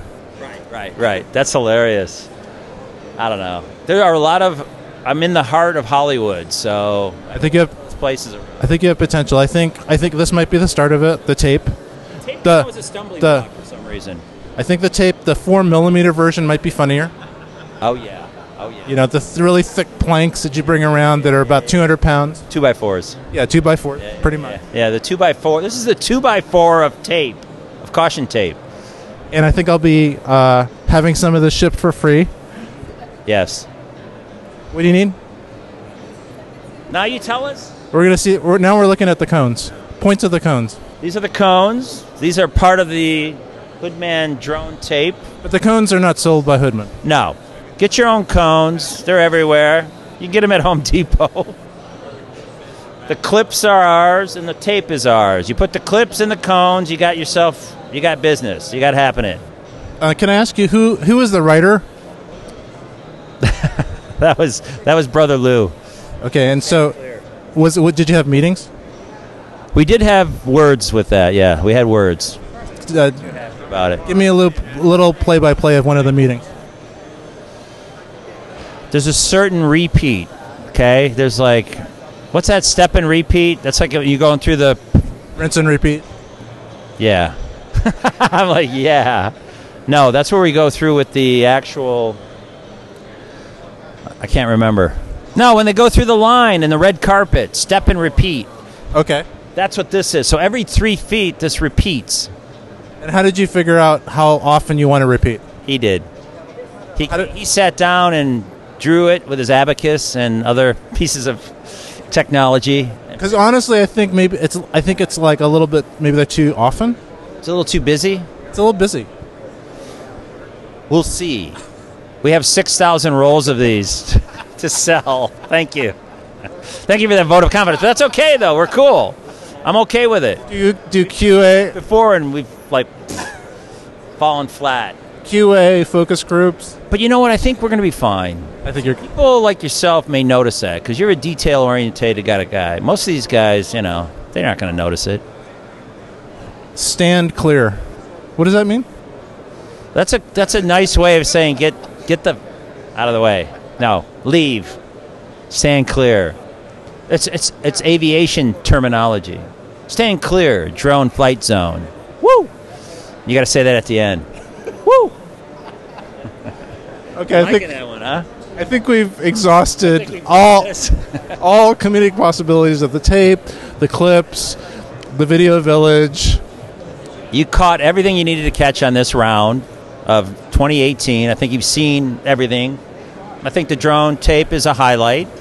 And some other hoods are mixing in, and it's all good, We're next to DJI. That's awesome. It's kind of cool. That's when you turn it around and... No, I'm just kidding. You guys know your stuff. Yeah. Put a little shot. This is where Bob's booth is. You notice when it's my booth when they're not around? I came up with everything. Really? Well, yeah, when they're not around, sure. I don't have to hear dialogue, right? You guys are too much. Okay, so we're gonna wrap this up because I think we've been going for like half an hour on a drone tape, which is it's got enough. Fill the hard drive up, so that 4K stuff, you better cut it down to like 2.6 or whatever that stuff is. I don't even know. We'll turn it into SD eventually. That's excellent. So I think we're done. Do you have anything else to say for yourself, for the company, for the tape, for the products? I think we're awesome. I think we really put out a good product. Not sure about you, but, you know. I'm from the Midwest, whatever that means. We won't get into that. You got to get into Detroit. It's a great place to be from. I've been there. Huh? I've been there. If you live there. I've never lived there. Okay, good. Don't. Stay in Burlingame or whatever. Where are you? We knew it. We knew he didn't know where we lived. That's a good one, though. All right. Okay, so I think we're signing off now. Thanks so much, Bob. You've been excellent as usual. It's always the highlight. Absolutely. Good time with you. Okay. This is Keith Moreau here signing off with TechMove for the NAB 2018 show. You know, I don't really know what to say about the interview, but anyway, that's Bob Schmidt from Hoodman and our very own Keith Moreau. I have frankly never heard a interview last that long to talk about something that I mean it's look, it's a nice product. I'm not throwing anyone under the bus here. But it's caution tape. That was the longest interview to talk about caution tape. Keith, you have a lot to explain. Go ahead. We had, it included everything. It included B&H came over, and there he had to go and talk to them and to do some negotiation, and then he came back, and then we continued to talk about the tape. And it's just kind of amazing how deep you can go into something, if you really care about it. And and boy, did he care! I'll tell you that much. Woo! Did he care? Yeah. So it's an interesting product. And, yeah. I didn't get any at the show, but if I did a lot of shoots, I might do it. Although sometimes I kind of want to not let people know too much that I'm filming. Right. I don't want to say, I'm here, I have a helicopter, I have a quadcopter, I'm here. Right. But I guess for those situations where it's really a professional situation, you want to make sure people are safe. Yeah. Not my situations, but maybe somebody else cared about people's safety when they're flying would use that. Well, that was spectacular. I'm still actually a little dizzy from the interview. I'm a little bit dizzy from it, but yeah, I'm still dizzy, and it was weeks ago. So. Well, hey, that was great. That was Bob Schmidt again from Hoodman. Thank you, Bob, for being on with us. We really appreciate it, and we actually really do love all the products that come out of the Hoodman company. Yeah, we do. And we've been supporting them for a long time, like Keith had mentioned before. So thank you very much for that. Keith, another scintillating interview there. Yep. I'm going to give myself an ice bath, and we're going to come right back with another interview from NAB. Is that okay with you? That sounds great. All right, here we go. We're going to come right back. We're going to take a quick break, and we'll come back for more right here on Tech Move. It's Tech Move and the continuing coverage of NAB 2018. Rod Louie and Keith Moreau here. And Keith, you're about to bring to us another product interview, actually, from the fine folks over at DJI. And, I kind of, again, in our pre-production meetings, staff meetings with all the Tech Move heads here at the headquarters, I am actually very excited about this particular product. Yeah. Yeah, I think we all here. I think it looks pretty darn good. And, without giving it away, because we want to, let the interview speak for itself.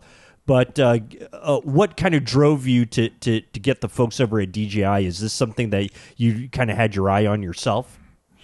Yes, I always try to go to the. Well, it's kind of hard to miss the DJI booth there at NAB. It's just right. There's this kind of main big door that goes from the North Hall to the Central Hall. Okay. And the North Hall has all kind of the. It doesn't really have the vendors. It just has a bunch of kind of support stuff, like the food's there and the podcast studio and the stores and things like that are in the North Hall, where you register. Sure. And where the depressing press room is with the poor Wi-Fi and unclean power sources. Yes. I don't know. There's a gathering of all these people on their computers working, I guess. So as soon as there's this huge door or medium-sized door and bunch of doors that go into the Central Hall, which is where a lot of the good stuff is. There's the Central Hall and there's the South Hall. The South Hall actually has 2 stories. But the Central Hall, DJI is basically right there at the opening. Like you go in there and all you can see is DJI. And DJI is crazy. Their booth is always crazy. It's pretty big booth, and it's just packed all the time. It's weird. DJI is just packed. Yeah, it's like the rest of the show can be kind of normal, and then DJI is always packed. So so it's going there and getting an interview is it's always crazy. It's always just kind of fitting and getting a tripod or some kind of support device for our recording system is always kind of iffy. But getting enough space where we're not getting trampled on and interrupted and people going in front of us. But we managed to kind of squeeze in, and I looked around first. I always go look around first. I don't just kind of dive in and start recording. I look around first and see, this is kind of cool. This is kind of cool. And there wasn't a lot of brand new stuff at the DJI booth. They had come out with stuff like months prior, new stuff like the Mavic, right? Air. The drone, the new drone. Yeah, the new drone, the Mavic Air. That is very popular, by the way. Yeah, it is. Well, there's a reason for it because it's awesome. Yeah, it's really great. Like this teeny little thing with amazing images. Yeah. And I just take it everywhere I go. Yeah. Yeah. I mean, even one of my friends bought one of those, and he's not even a videographer, It's actually perfect for beginner or even a pro, because then you can just take it wherever you go. It doesn't take up much space. And then if you feel like a drone shot, you can get one. But it also flies well and it's got good image quality. But anyway, so I didn't really want to talk about that too much because that's kind of old news. But I did see the angled single gimbal they have now, which DJI has never come out with a single gimbal. So all their gimbals are the ones that kind of hang down from above, and they have the 2 handles, kind of like the original Movi. That's what the DJI Ronin was based on, and then even the Ronin M, which is a smaller version. They're always this hanging down format. So I was kind of wondering when they'd get into the single market, because singles are actually pretty cool. They're actually, I feel like they're more useful in a way than the dual handle ones. And just because they're smaller, so you can kind of, the whole footprint is smaller. So there's an issue, that they're kind of heavy. It's hard to maybe support it with one hand or kind of one handle. But in general, they're just much more versatile, because you could put 2 handles on them if you want. You can always mount like a bar. Like I have several of these singles, actually. Yeah. Actually, it's another thing maybe I want to sell you. I just showed you my last old gimbal, but I have another better gimbal I could sell you too. But that could be something that I think about along with any other throwaways that you have. That would be terrific. Well, Rod and I are still negotiating about the GH4. But anyway, right. Maybe we'll talk about that more in the outro, the main outro. But so I just kind of went to this one area where there were two guys kind of handling the angled gimbal. And I said, so who can I talk? I'm with TechMove. And they immediately went, "You're with TechMove?" And they just, like, their jaws dropped. Like, they couldn't believe that I was there. And they didn't have their security usher you away in cuffs or anything? That's the thing with the DJI booth. It's just so crazy. It's so crowded the security can't get to you. There's plenty of time to evade them. Terrific. But anyway, so the guy that I asked, which happened to be Soren, is the actual product manager of this product. Great. He's the guy that actually developed. I didn't even know. I had no clue. I was just lucky. Yeah. So he was the guy. So he just said, "Yeah, I'll be back." And he actually came back, and it was him. I thought he was going to get some press person to talk to me, but actually he talked to me. Right. So that was really cool, and he was very open, amazingly open, which I really like. Because sometimes these people, if you talk to the PR people, they just give you the party line, and they don't really give you much detail about how the process goes. But he was actually the guy that goes through DJI and develops it and asks for feedback and improves things. And if there's bugs, he tries to get his engineers to fix them and stuff like that. So it was pretty cool. I actually loved that interview. And I think the project is called Ronin S, right? Is it Ronin S? Yeah. As in the is it letter the Ronin S? S? Yeah, I don't know. That's what we have in our show notes here. Yeah, I think it is. It's been a while, so I have to remember it's called. That's fine. Ronin S. That's Ronin fine. S. Yeah, that makes sense. Ronin S, because S for single. Yeah, so that's a product. It's not out yet, but it hopefully will be out by our Cinegear show. So maybe I can go to DJI there and actually play around with one for well, it looks like you kind of got to play with one there a little bit. I did. It feels. Yeah, size-wise and everything, it feels really similar to the other one, the Zhiyun the Crane 2. Yeah. Yeah, the Crane 2, which is the bigger single that Zhiyun has. But the thing which is the one you have already, is that correct? Yeah. I have that already. In fact, I just used it a bunch when I was just in LA. It's pretty cool. But the thing that I think that this is better than the Zhiyun Crane is that it has this angled arm, which is really cool because you can see the back of the camera really easily, especially if it's like a Sony camera that doesn't have the flip out LCD. Right. On a GH4 or 5, they have the flip out, so it's a little bit easier, even if they have the gimbal motor blocking it. But anyway, so that was just, and one of the questions I asked him was, so why didn't anybody think of this before? Yeah. Like, it just seems like it was something that should have been done from the beginning. Yeah, like fully articulating screens for cameras, which would be great. Sony hasn't quite gotten there. Right, exactly. We're not allowed to. But anyway, so we just talked about stuff, and then it was so interesting. We started talking, like, how after the interview you kind of more relaxed and you start talking about random stuff, and it just got really interesting. I just, do you mind if we record more? And so there's kind of two parts that might not be edited together or not make too much sense, but there's a more detailed part, which is shorter later, and we'll figure out how to edit that in. All right. So anyway, that's Great. how it went. Mm-hmm. Great. So let's get to it. Let's reveal the interview to all of our folks out there.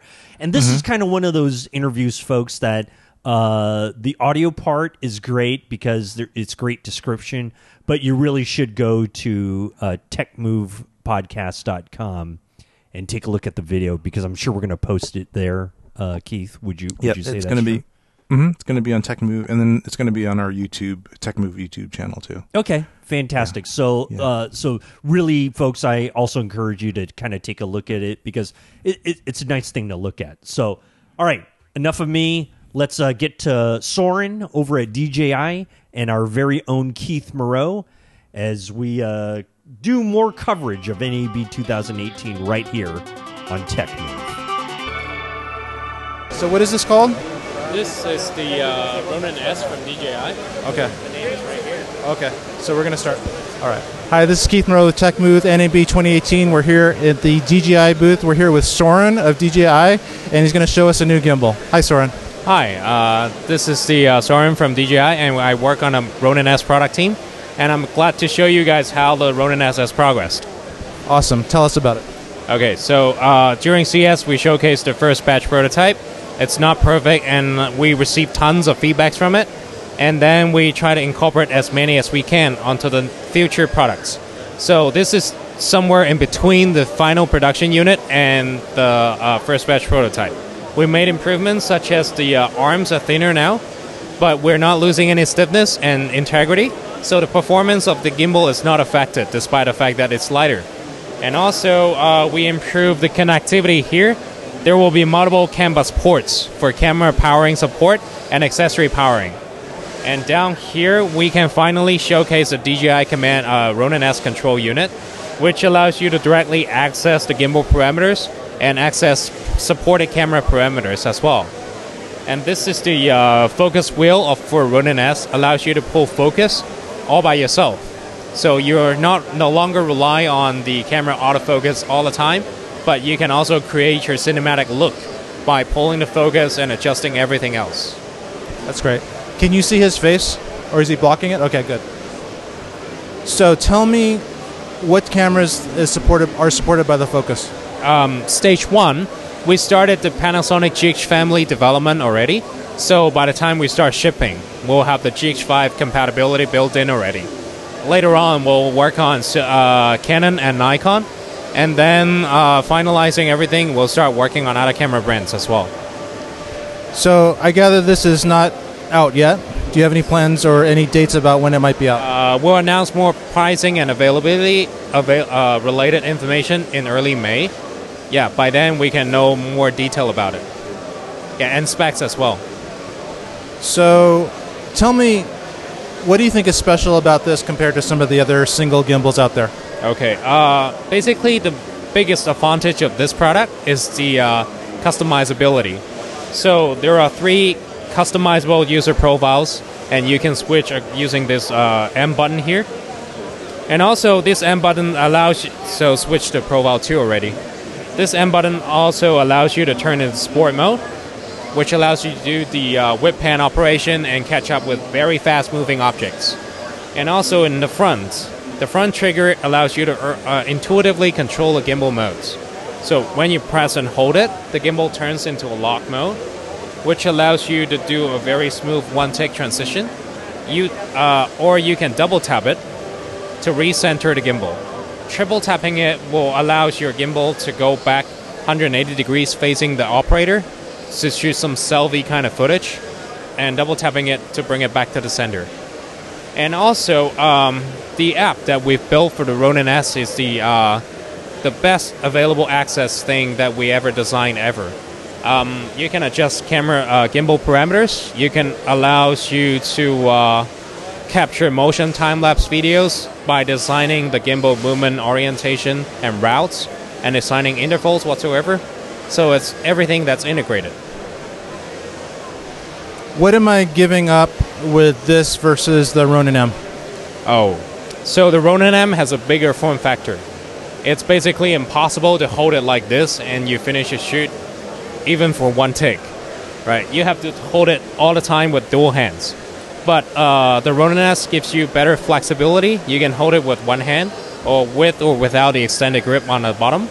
And also will offer dual handheld support accessories in the future. So why would I get a Ronin M once this is available? Well, Ronin M is still a very good system. It's more integration. It's directly compatible with the S-Bus control. And then also the Ronin M comes with a bigger form factor so that you can mount more accessories such as field monitor, live view transmitter with ease. But on a Ronin S, you might be losing certain amount of accessible like accessory mounting places here. So to maximize the accessorizing capability, we will have a cheese plate here on the side of the gimbal bar. Then you can mount a magic arm or anything else that's supported. Yep. Now, could you invert this and put handles on top? Yeah, there are 2 ways to invert this gimbal. So first of all, I can hold this trigger down, and do this all the time. Now the gimbal is inverted. With one smooth take, I don't need to pause any motor. I don't need to do any settings. Okay, now I'll bring this up, and okay. The other way to do it is the secondary inverted mode, which is not that easy. So I flip around the gimbal, and then I will flip the roll axis as well. And then I'll re-engage the gimbal. Now is the secondary inverted mode that I'm talking about. So this gives you maximum user movement capability on the tilt axis. While it's not very quick, but it's more freedom to move, right, as you can see from here. Does it require this handle, or does it detach here? This is actually a detachable battery grip. So when I turn off the gimbal, I can easily detach it by unlocking the lever, first step, and then removing it. This is the battery itself, so it powers the gimbal and also serves as the grip for the gimbal to operate with. And to install, just slide in and then lock the lever here. That's done. So I almost see this as being able to slide into some type of handle mount that has a battery in it. Exactly. In the future, we plan to accessorize it by offering you guys a dampening system with a powering capability, so you can mount it to a fast-moving vehicle like a car, like a buggy, or a cable cam, or even a crane and a little chip. That's totally useful. That's pretty cool. Okay, so now, what if I have something that a fairly heavy type camcorder, maybe not a mirrorless or DSLR? Is it going to be capable enough for that? Currently, we don't have the final spec on the payload capacity yet. Internally, we're trying to mount with a Red Dragon Epic 6K with a Canon zoom lens like 24-105, and it survived. Yeah, well, also the Sony FS5, I tried to balance it myself and it worked.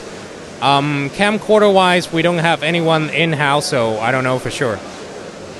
So I have a C200, and I'm able to balance it on one of your competitors' rigs that's similar to this. I might need to borrow one to see if it fits. I think it'll fit because it's actually about the same height, and it's a little bit shallower than this FS5, which I also have. Yes. So honestly, before I test it myself, I'm not sure. I will be sure only after I mount it myself and balance it. I think one of the issues, now this arm seems a little on the short side. I feel like in order to support the tall cameras, you might need to sell an accessory to make this a little longer. Currently, we can balance the 1DX Mark II already. So for any taller cameras, we might just use counterweight to offset the weight shifting to the top of the camera payload. We can mount something on the bottom to make it like downward heavy. I know what you mean. I do that all the time. Yeah, exactly.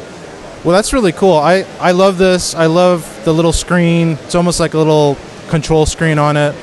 Obviously, if it's a DJI product, it's built really solid. The hardware looks awesome on this. You have a little control, a little USB control here on here, and it looks like it's Manfrotto type yes. mount. The camera quick release plate is the Manfrotto standard, so you can quickly switch from the gimbal operation to the standard tripod operation with ease. You don't need to unscrew anything. You just slide in and let's roll. Can't wait to get this. It's going to be out. We don't know when. It's going to be the availability and price is going to be announced in May. Is that what you said? Yes, announced in May. And we plan to start shipping according to the timeline that we provided by then. So you must be scrambling because that's not far away. That's like a month. Well, we're making it as hard as we can. That's cool. Well, thanks so much for your time. Thanks. Keith Moreau signing off, DJI booth at NAB 2018. We're back with Soren here. I actually just had a few more questions, and it was so interesting I needed to continue the interview. So Soren was telling me about this angled, I don't know what this is called, the certain axis. Tell me about it. Rolex. The slanted Rolex's design is basically allowing the user to actually see the camera monitor without adding extra weight on it. So it's basically helping you to save some like 1 pound or 2 pounds on it. The reason why we did it is because we want to maximize every ounce mounted on a gimbal. So we don't want to add you unnecessary weight. We don't want you to spend extra money when it's totally not necessary. If we can just modify our design to make you maximize the utility of the camera. So I have a question. Why wasn't every single gimbal in existence, or at least the single ones, designed this way to start with? Well, I'm not sure about others, but for us, we have multiple options available when we start designing the Ronin S. And we finally picked this one because we deemed that when users use the gimbal, they're always shooting at eye level. And I don't want anything to block their communication with the camera. So if we have a gimbal motor here, it will entirely block up the access to the gimbal's the camera screen. And it's really hard to adjust the setting if there is anything in the way. So we try to lower it with a slanted design. The problem is DJI we're redesigning how the gimbal algorithm works on this gimbal. So it takes us extra time to make it stabilize and make it smooth on all axes at any angle. when you have the what axis is it called again? Roll axis. When the roll axis is pointing downward like this, I assume that there's more math involved to make everything work well. Yes, exactly. It's basically utilizing a whole new algorithm sets to make it smooth and working, functioning. Because normally it wants to be at right angles to the camera. Easiest way, because every gimbal, the traditional gimbals, every one of them is using that kind of design. But to having something new brings more difficulty on our team, but actually at the end of the day, it brings our users more utility. So I was just wondering, like, if somebody just said, "Hey, let's just move this roll axis down, and it'll get out of the way of the viewfinder." Duh! Why didn't we think of that before? This is kind of what I'm thinking. I'm not sure about that. Maybe they thought about it, but they didn't do it. I think maybe what happened was since there was that kind of like universal software was out there, and then all your software was written for it, it made writing it for this more of a task, and it harder to get the product out. Yes. So also the problem when we bring this new design is that we don't know if it will work in the first place. After several batch of prototyping, then we're sure that, okay, this is what we're going to make. Yeah. And also, the slanted roll motor here allows you to do the quick, like a high to low transition without hitting your camera in one take. So actually, it's easier for you to operate the gimbal, right, as well. Not just by not blocking the screen, but also easier for operation. Right. That's really, really, really cool. And these are the stepper motors? Sorry? There's certain type of motors that are smoother and encoded? They're encoded brushless motors. All the DJI gimbals that we've built till now are using brushless motors encoded. Yeah. And what's the advantage of that over some other type of motor? Basically, it's like noise-free, and also it gives you better precision when you're controlling the angle. Does it give you a little bit more power as well? Well, power-wise, it's not like that. It's not how the mechanism is built. It's like how we design the coil inside a motor. Yeah. But these motors are really strong that they could sustain as high as like 75 miles per hour that we tested. We're still trying to reach out to the limit. So it's not final. We might be able to improve it a little bit. Yeah. Stay tuned and we'll let you guys know more about it. This is awesome. Thanks so much. And we'll see you when it comes out.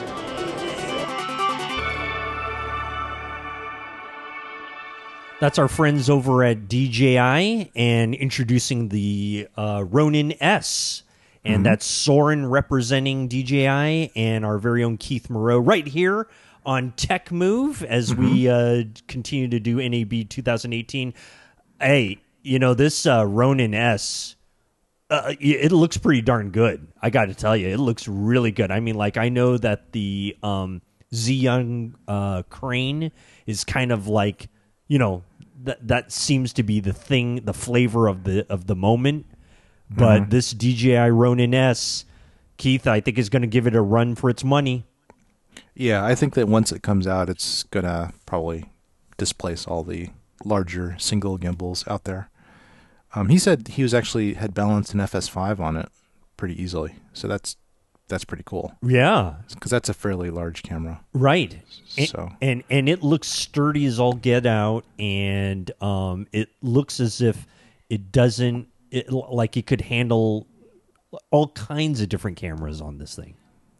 Yeah, I think it can handle almost anything except for something that's really long, like a regular camcorder. Yeah. But it might even handle something like a Canon C200, especially because one of the things they thought about the counterweighting stuff. So sometimes when a camera's too front heavy, which can happen in any gimbal, there's just not enough room in the back for you to balance it properly. You can't push it back far enough to get the center of gravity right, but you could put weights in the back. So so you can buy these special plates to put weights on the back of the camera, or you can screw stuff onto the back of the camera if there's holes for that. But they actually thought about adding weights to the bottom and the back just as part of the rig, which is really cool. That's really smart. Yeah, it's really smart. I mean, they thought of a lot of stuff. They're really smart people. Like, I was really impressed with this guy, Soren. They really have it together. And the way he demonstrated was really great, and he was very forthcoming about certain things. I really enjoyed the interview.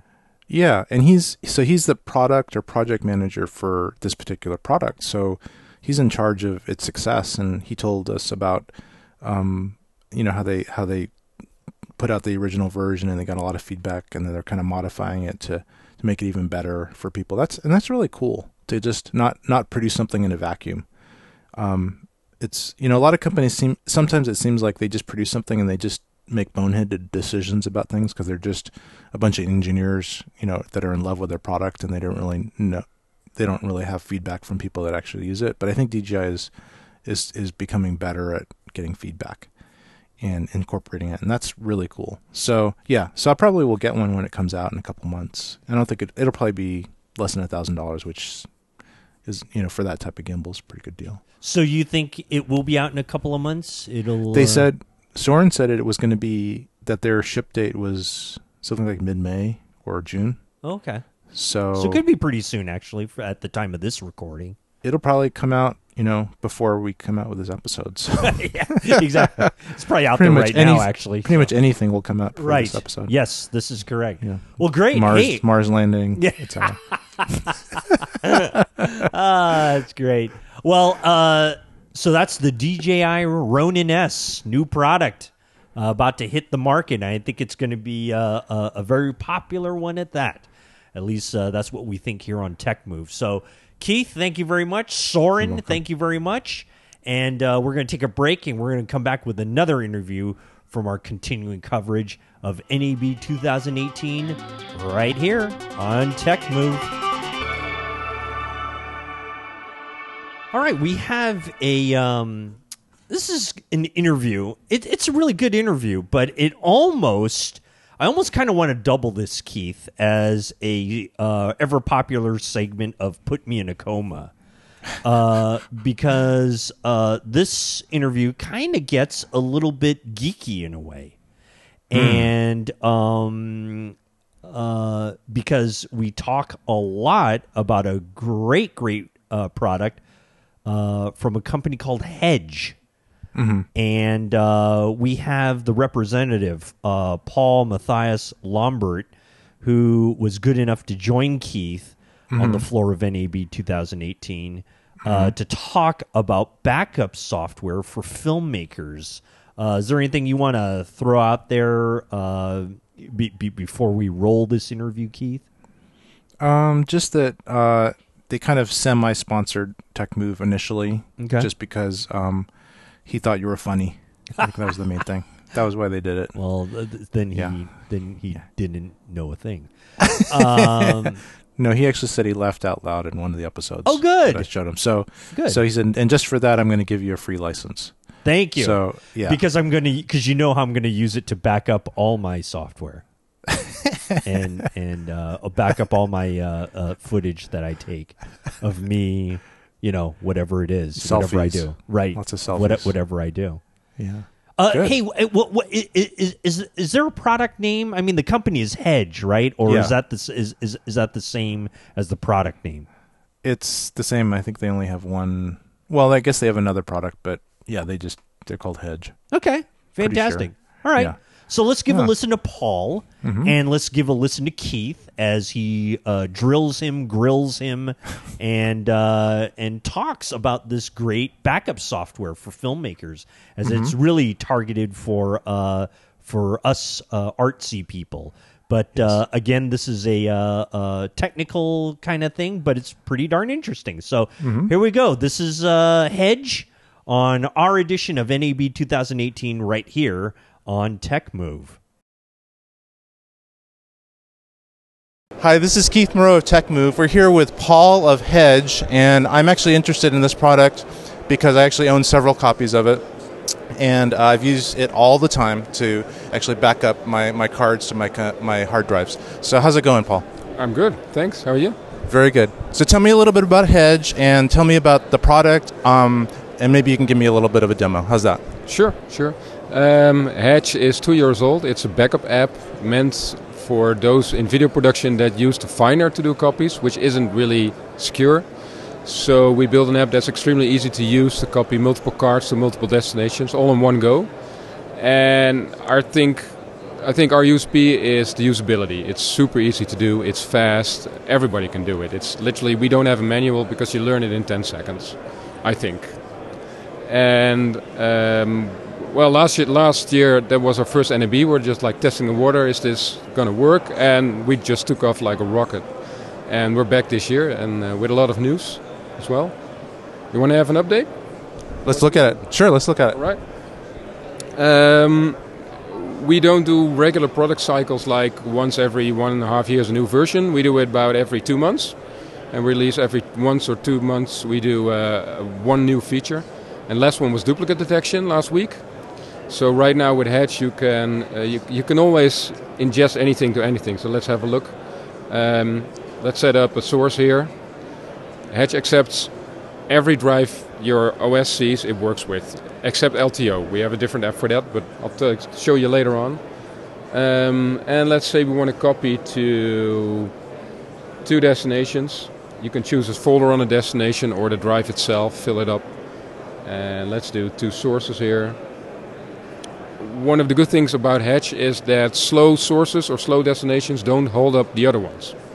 Because then you have this really fast RAID and then you have this slow production drive for the director. That won't slow you down. It will take longer, of course, to finish, but the RAID will be done as fast as possible. And Hedge has no overhead in doing transfers, so you're always to the max of the bus speed. And Hedge has a lot of checksum mechanisms. There's a lot of error mechanism in it, but that only taxes your CPU. That never taxes the actual transfer speed. And that's quite a departure from other apps in the space.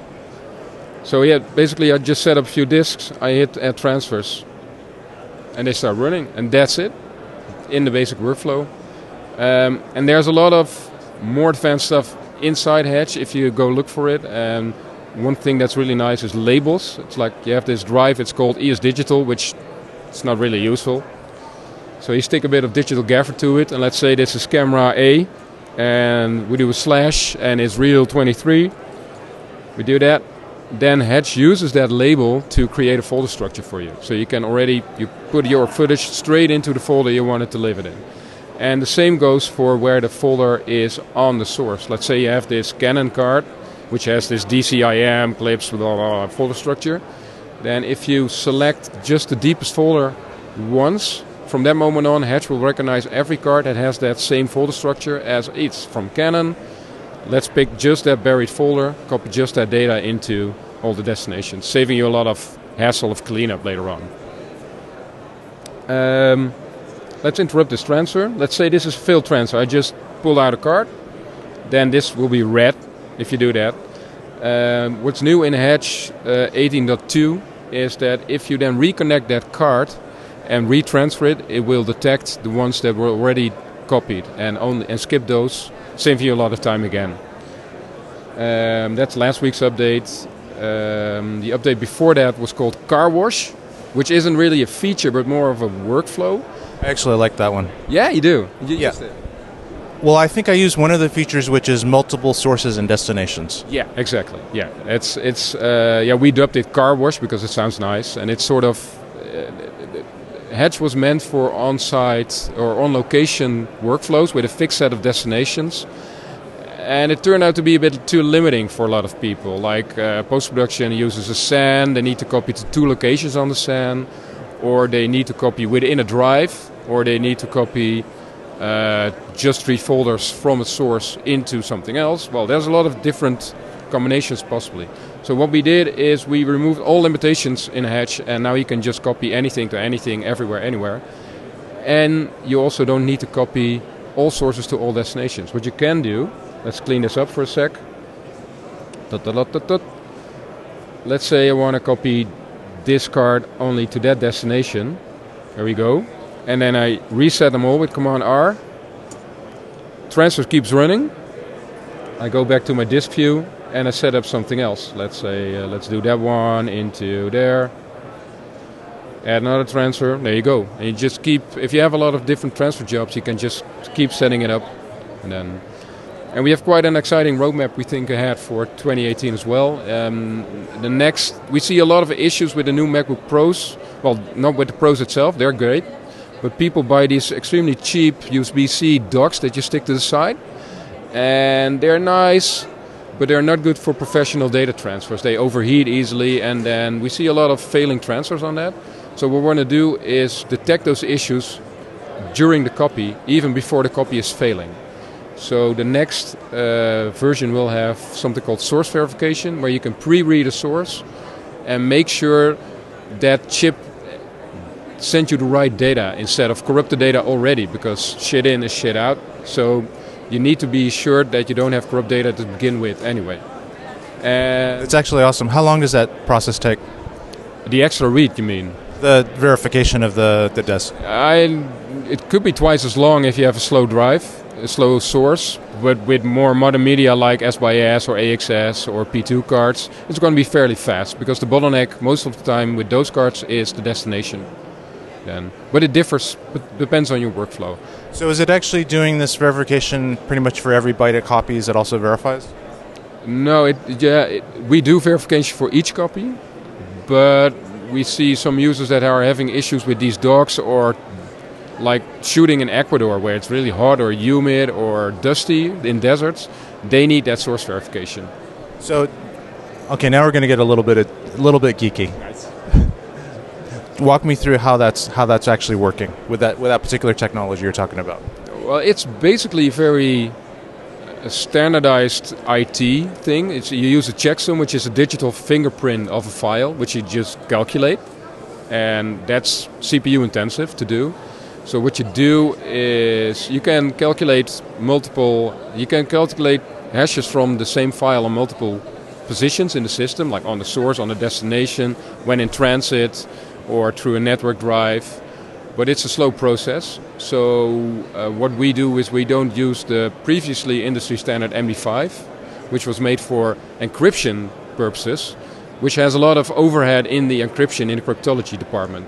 We use a different algorithm made by a Frenchman, Jan Collet.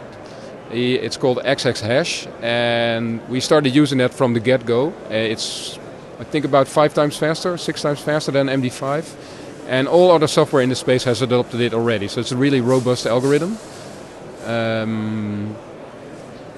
saves a lot of time. That's basically the good thing about it. It still gives you that fingerprint, but it saves you hours on a day. Especially if you have, let's say you have a shoot that's 12 hours, and then most of the time the data handler needs 4 or 5 hours overtime to get all that data done. If you can shave off 2-3 hours of that, it's pretty nice to go home together with the rest of the crew instead of sticking around in a hotel room while the rest is in the bar. So, and to prevent that issue, by the way, we have this nice app called Connect. It's available for iOS right now for free. Android version is in the works. That's something new. I hope that we have it end of summer maybe. And it allows you to go away from the computer while your transfers are running. You'll get a notification when it's done. You can run back to your hotel room or get back to the bar. So you can go to the bar, you can have a few drinks, you get this notification. Hopefully it's loud enough to wake you up if you've accidentally passed out at the bar for whatever reason, and then you go back to your hotel room and you pull the cards out. Yeah, well, you put it back in, and then a duplicate detection will skip everything that went fine. So if you're back to the bar. So if you're so drunk that you accidentally put the same cards back in, it doesn't matter. I have a very fast copy of 0 bytes. Yeah, but it just works, so that's good. Yeah. So, okay. So you've gone through a pretty excellent overview of Hedge. I love the quickness. I have other ways in the past before Hedge, I had other ways of copying and verifying my data. I used a really great product for backing up disks called Chronosync. Yeah. But we use it ourselves. I would imagine so, because it's very, very thorough. But it is every verification takes twice as long. Yeah. It uses rsync, and rsync itself is great technology, but it's not meant for local synchronizations. It's really meant for over SSH network things. It's the de facto standard for that. But with these file sizes we nowadays have in video production, it doesn't cut it. So it's too complicated. Something else. Yeah, I love Hedge because it's, especially with the car wash upgrade. It's because I have a lot of sources different cards, and I have a lot of destinations because I store different files on different drives, different types of files, different cameras on different drives sometimes. So now it's what I want it to be. Yeah. About a year ago, it wasn't so much. I had to go through this extra step of moving stuff around, but I agree. So we started Hatch. It was this Dutch documentary Challenge Day, and it had 15 5Ds into 4 destinations, 12 times a day. There were 12-hour shoots, and those 5Ds fill up quickly on what are they shooting, HD. So we need an app to do that, and then after 4 seasons, the show stopped, and we were like, we need to do something with this software, which was still an AppleScript, a 1,000-line AppleScript. And we found some investors, and we decided, all right, we need to limit what that script does, because that script also did transcoding overnight into Avid with sync, EDL creation. It's way too big to put in an app. So we deliberately decided to extremely limit the feature size, the feature set of Hatch to just offloading, cloning, and then when traction started to pick up, we were like, okay, now we have the time and a bit more money to start adding all the flexibility back into the engine. And finally, it was a lot of work to do, but we're finally getting to the point where we think Hatch should be. And especially with the latest feature, that duplicate detection, it's like a sort of single direction sync. We have pause resume coming as well, automatic redo on fill. So you should be able to do basically anything to anything later on, except LTO again, though. For those working with LTO, we have a new app. It's called Canister. We've created it together with MLogic. It's going to be free for MLogic users. MLogic is a hardware company. Yeah, they're a hardware manufacturer, and they create LTO to Thunderbolt devices. It's a really neat package. And they also have really nice M-RAID systems. It's like a big Thunderbolt 3 RAID, really fast. But the problem with LTO is that it really behaves differently than a hard drive. So you can't just write data to it. It will severely limit the lifespan of the 30-year tape if you handle it as if it's a hard drive. So what we did is that we built a framework for it. It's called LTO Kit. It's like Apple has IO Kit and AR Kit, and we built LTO Kit, which is a framework that talks to LTO as if it's a hard drive, but underwater we handle all issues like illegal characters, name spacing, things like that. And that way you never have to go into terminal again, because LTO is really an IT format used in video production. Talk a little bit about LTO just for those people that don't know what it is. All right, LTO is a tape, like a cassette, on steroids, I must add. There's like a kilometer of tape inside one cartridge. It stores, LTO 7 does 6 terabytes, I believe, and there's LTO 8 already. It's larger, and it's the price per terabyte is extremely low. So it's a lot cheaper than hard disk, even the cheaper ones. Give me an example. I believe it's like 60 cents per something. It's like extremely cheap.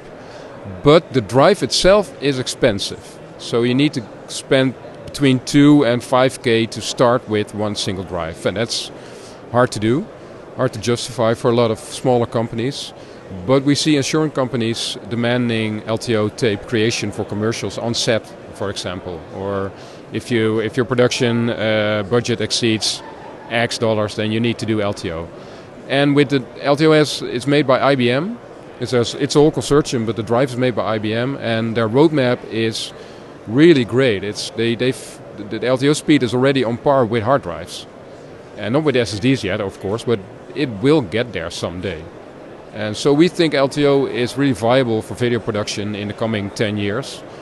And even with new technologies like Storage DNA's Hypertape that was announced today, which we will be supporting, you can do direct access from tape. So you could do, if you have a frame-based codec and you write it to a tape, then normally retrieving that is file by file with a lot of stutters, and it takes a while.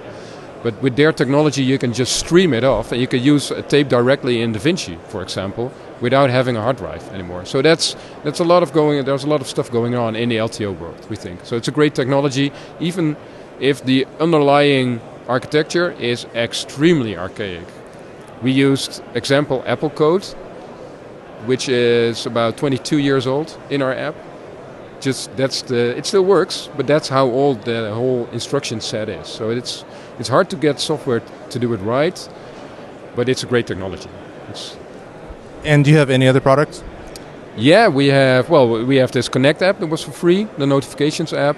Hatch is also available on Windows. And we have some news here. There's a FullCat app. It does reports for RED cameras. It already exists for 5-6 years. It's made by Fullcolor. It's the company that also does the awesome remote control software for RED cameras. And they don't have the time to put more time into FullCat. So we're doing a joint venture. We've taken over development of the whole app and still work together with them on the feature set, and we're releasing it today with ARRI support as well. It's going to be $80 available tonight, so we're breaking it out of the RED ecosystem into the whole world, basically. Awesome. Okay, tell me a little bit about the pricing structure. You were actually kind enough to give me a free copy of Hedge way back because I think I played an episode of you listened to an episode of our podcast and you said I actually laughed out loud, and for that you deserve a free copy. But since then I think that free copy eventually stopped working, and so I bought one copy because I liked it so much, and I think I bought another one, and I think I actually own 3 copies now, but I'm not positive. And then at one point I was able to purchase a 1-month license for a reduced rate, $25 or something like that, or I'm not sure what the price is. Maybe you can go over the pricing of the products. We're extremely liberal in our licensing. Like a regular license is $100 for the Mac or for Windows. You can get under $50. You get a license that works on both. But we don't work on a per computer basis. Let's say you have 5 Macs, but you're a one-man operation, then you'll use Hedge on just one. Well, you get 1 seat, activate all 5. We don't mind. It's fine. And it's an honor system, so as soon as you get someone else in and you start using Hedge on 2 machines, just add another license. And our licenses are perpetual, so you buy a license, it works forever, but you get a year of updates. So each update within that year from purchase is free, and you'll end up with that version for the rest of your life. Or you renew at some time, and a renew is half of the money. And we don't want to force you into renewing each year. It's not a subscription. We want you to renew when you think a new feature is worth renewing. So that way we get feedback from you if we're on the right course. It gives you a seat at the table. It's actually really smart. Yeah, well, it's the only way for us to survive. We need feedback from you guys because you know way better how things should work than we do. We know how to build software. We know how to create great interfaces. We like to design. And we have domain knowledge. But the problem with moving out of video production into software is that it's easy to disconnect from real-day practices. So we need your feedback, and we think our licensing system is a good way of enforcing that. Because if we do an update and nobody renews, that was a bad choice. And then we can reach out to people like, why didn't that work out? Is the feature not good enough? And likewise, we did the duplicate detection. Everybody was, whoa, that's awesome. So that works. That's awesome. I wish some other software companies. There's one up there in the corner of this hall that I wish they would do that. And for some people, it's even that $100 price point is steep because we're bottom up. We like everybody to use it instead of Finder. Don't use Finder if you can. Tell us why not. Finder, the technology underneath Finder is great technology. Apple does a great job, but the reason the copy method that Finder uses exists is that it's built for copying within a drive. And the file system of drive has all kinds of safety measures to making sure that goes right. And there's nothing destructive going on either. You're not moving, if you're moving a file, you're not deleting the original. In video production, you're deleting originals. So you're creating a new single point of failure. And the only way to make sure you have no issues in that single point of failure is to do a checksum. And Finder does some kind of checksums, but they don't report it, so you can't reuse those checksums. So if you want to do a checksum, you need to do it twice, the whole reprocess, and that's too slow. So you need to do checksums while copying to create them, to be able to use them later on for verification, or at even some later time you create a report and then you give a travel drive to a customer and then he can re-verify that drive before putting it into the archive or onto LTO, something like that. So Finder is great technology, but it's just not suited enough or not on purpose enough for video production. I think if you have one failure once in 100 times on Finder, which is probably even overestimating, it's still very annoying. It is. It's always annoying, but the problem is it's not predictable. It will happen at some time. And you may not even... Checksums we see issues because checksums can have collisions, and especially with metadata files, smaller files, then the entropy is small, so the collision rate of a crypto algorithm is high. So the chances for a collision are pretty high. And we do anonymous statistics in our apps. There's an analytics engine in there to keep the copy engine in check, to make sure that it does what it should do. And from that we learned that checksums have an error rate about once in a million times, a bit less, 985K. And that's not good enough. So even checksums don't cut it. It's not good enough. There used to be in IT, there used to be this vision of, well, when we do a checksum, that's the new truth. From there on, we're good. But there is no thing as a absolute truth anymore with storage. It's all volatile. So we prefer to work on a system called continuous verification. We've been in talks with larger companies to do every step in the process a new verification, add that to sort of a ledger, like blockchain you'd call it. And then there's a track record. There's like snapshots of what went where, what went with which hardware, and then you see patterns emerging in why are things going wrong. And we don't see a pattern in file size, we don't see a pattern in file extensions, like file types. It's just sheer luck. So it's an entropy problem, basically. Okay, so I think most of the audience is now dozed off, but luckily their Connect app will wake them up. Anyway. So, I could be nerdy. No, this is awesome. We love nerdy. Tell us briefly, you did say a slight amount about what a checksum is, but give a 1-minute explanation of a checksum. It's a digital fingerprint. Let's say you have a file of 1 MB and it says a 0 and a 1 and a 0 and a 1 and a 0 and a 1. And let's say you add the first 4 characters to the second batch of 4, and then you add those, and then the sum is 4, and then you add the third one, and then the sum is 6, and you iterate through all that kind, and then in the end you'll have a integer of that file. That's a fingerprint, and it's a lot more advanced than that, and it's not about integers, but it's hexadecimal and binary stuff going on, and multi-threading and stuff. But basically that's what is happening. It's the same thing with your bank account number. The last number is a check. It's like a summation of all the other numbers. See, I didn't even know that. That way you know the number is an existing number. And it's the same with a checksum. You know, if you have this fingerprint, and only if the fingerprint is identical, then the file will be identical.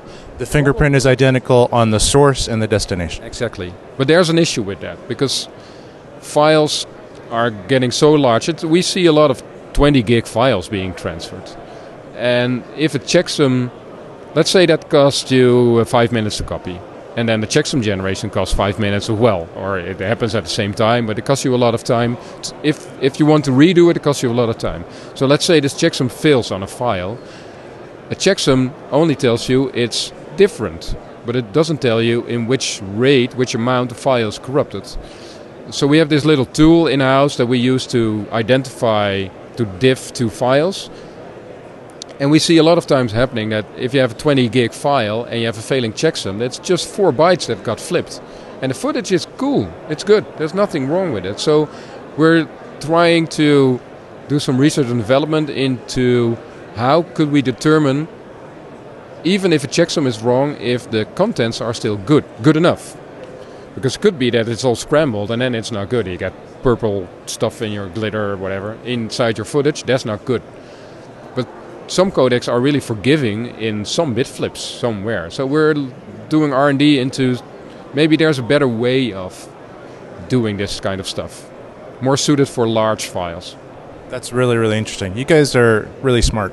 Okay, so speaking about how smart you are, how did you actually get to this point? What's your history? I know you talked about a documentary. Tell us a little bit about yourself and also the history of the company. I started this company with my partner Roelof, and we were both live sound engineers. We toured with bands. I used to work for Marillion, the singer of Fish, and he, after a few years, got into programming through an arts education. And he worked on the whole... If you see Madonna flying through a stadium or Rammstein on moving hoists, he built that, the software for it. And I went a different path. I went into audio mastering and acoustics. And then someday I was asked for a Dutch TV show to help out on a microphone issue. They had this problem and they needed a specialty microphone. So I designed a microphone array for them. And because it was experimental, I just needed to sit there for the whole duration of the show, basically, which was 2 weeks. Long days. And it was quite boring because it worked. And there was this guy running around and being really stressed out, but turned out to be 15 cameras. It's 12-hour shoots. It's long. There's a lot of data. And he was using Finder to back up. And it was like having all these guys, which card did I do? And they're all named the same. And the footage is all named the same. And you have the issue with Canon that there's only 999 files. And then it really... Sony, where it's just 0 to... Exactly. So many 0, 0, 0, zeros.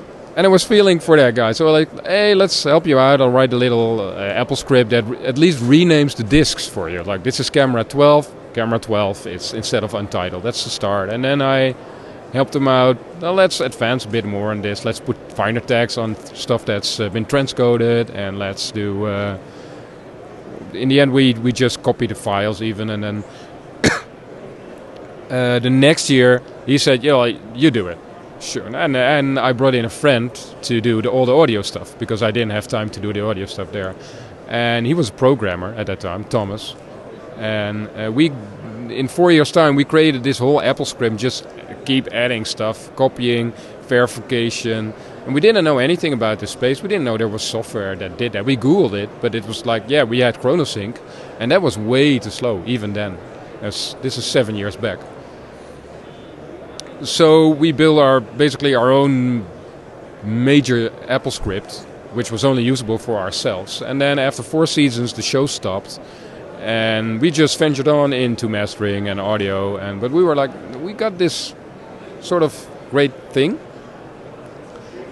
And we started working on it for a year. Can we turn this into a company? Can we do data handling as a thing? But the Netherlands are way too small for a dedicated DIT company. So then we said, well, it's not going to be a service, then it has to be a product. So we need a real programmer. That's when Roelof came in. And, well, pretty quickly it turned seriously, and we said, well, if we want to do something with this, we need to be able to do it full time. So I went looking for investors, and I found them a month later. It was pretty easy, backside. And then we re-envisioned the whole thing, and that turned out to be Hedge, basically. So it's all a long process. It's, I think, 7 years in the making. But Hedge itself, we started working 2.5 years ago on. Like the first lines of code 2.5 years ago. It's been quite a ride. I think you guys are doing great. I know you have a couple competitors, but I don't even use those products anymore, so I'm really happy with your product. Well, there's a lot of competitors in the space on the same level as we are and also above us. We think Silverstack is awesome software for DITs. That's really great advanced stuff, and we don't see ourselves as competitors, more like you can use it in conjunction if you're a DIT. Use Silverstack because you need metadata, you need reports, you need coloring stuff, and use Hedge just for fast transfers. That's what we're for. And then perfect for my setups. Well, honestly, we could probably be talking for another several hours on all this. Maybe we should have a beer later on. Actually, we're going to continue this because I think we're going to go to IBC, which you're located, right? Hometown. So we'll visit you at IBC in Amsterdam. Thanks. So it was really nice meeting you. Really appreciate your time. This is Keith Moreau signing off for TechMove. Checksumming, backups, all the techie stuff. That is Paul Matthias Lambert from Hedge and our very own Keith Moreau and the NAB 2016 coverage from TechMove. Keith, you use this software, right? You continuously have used this software.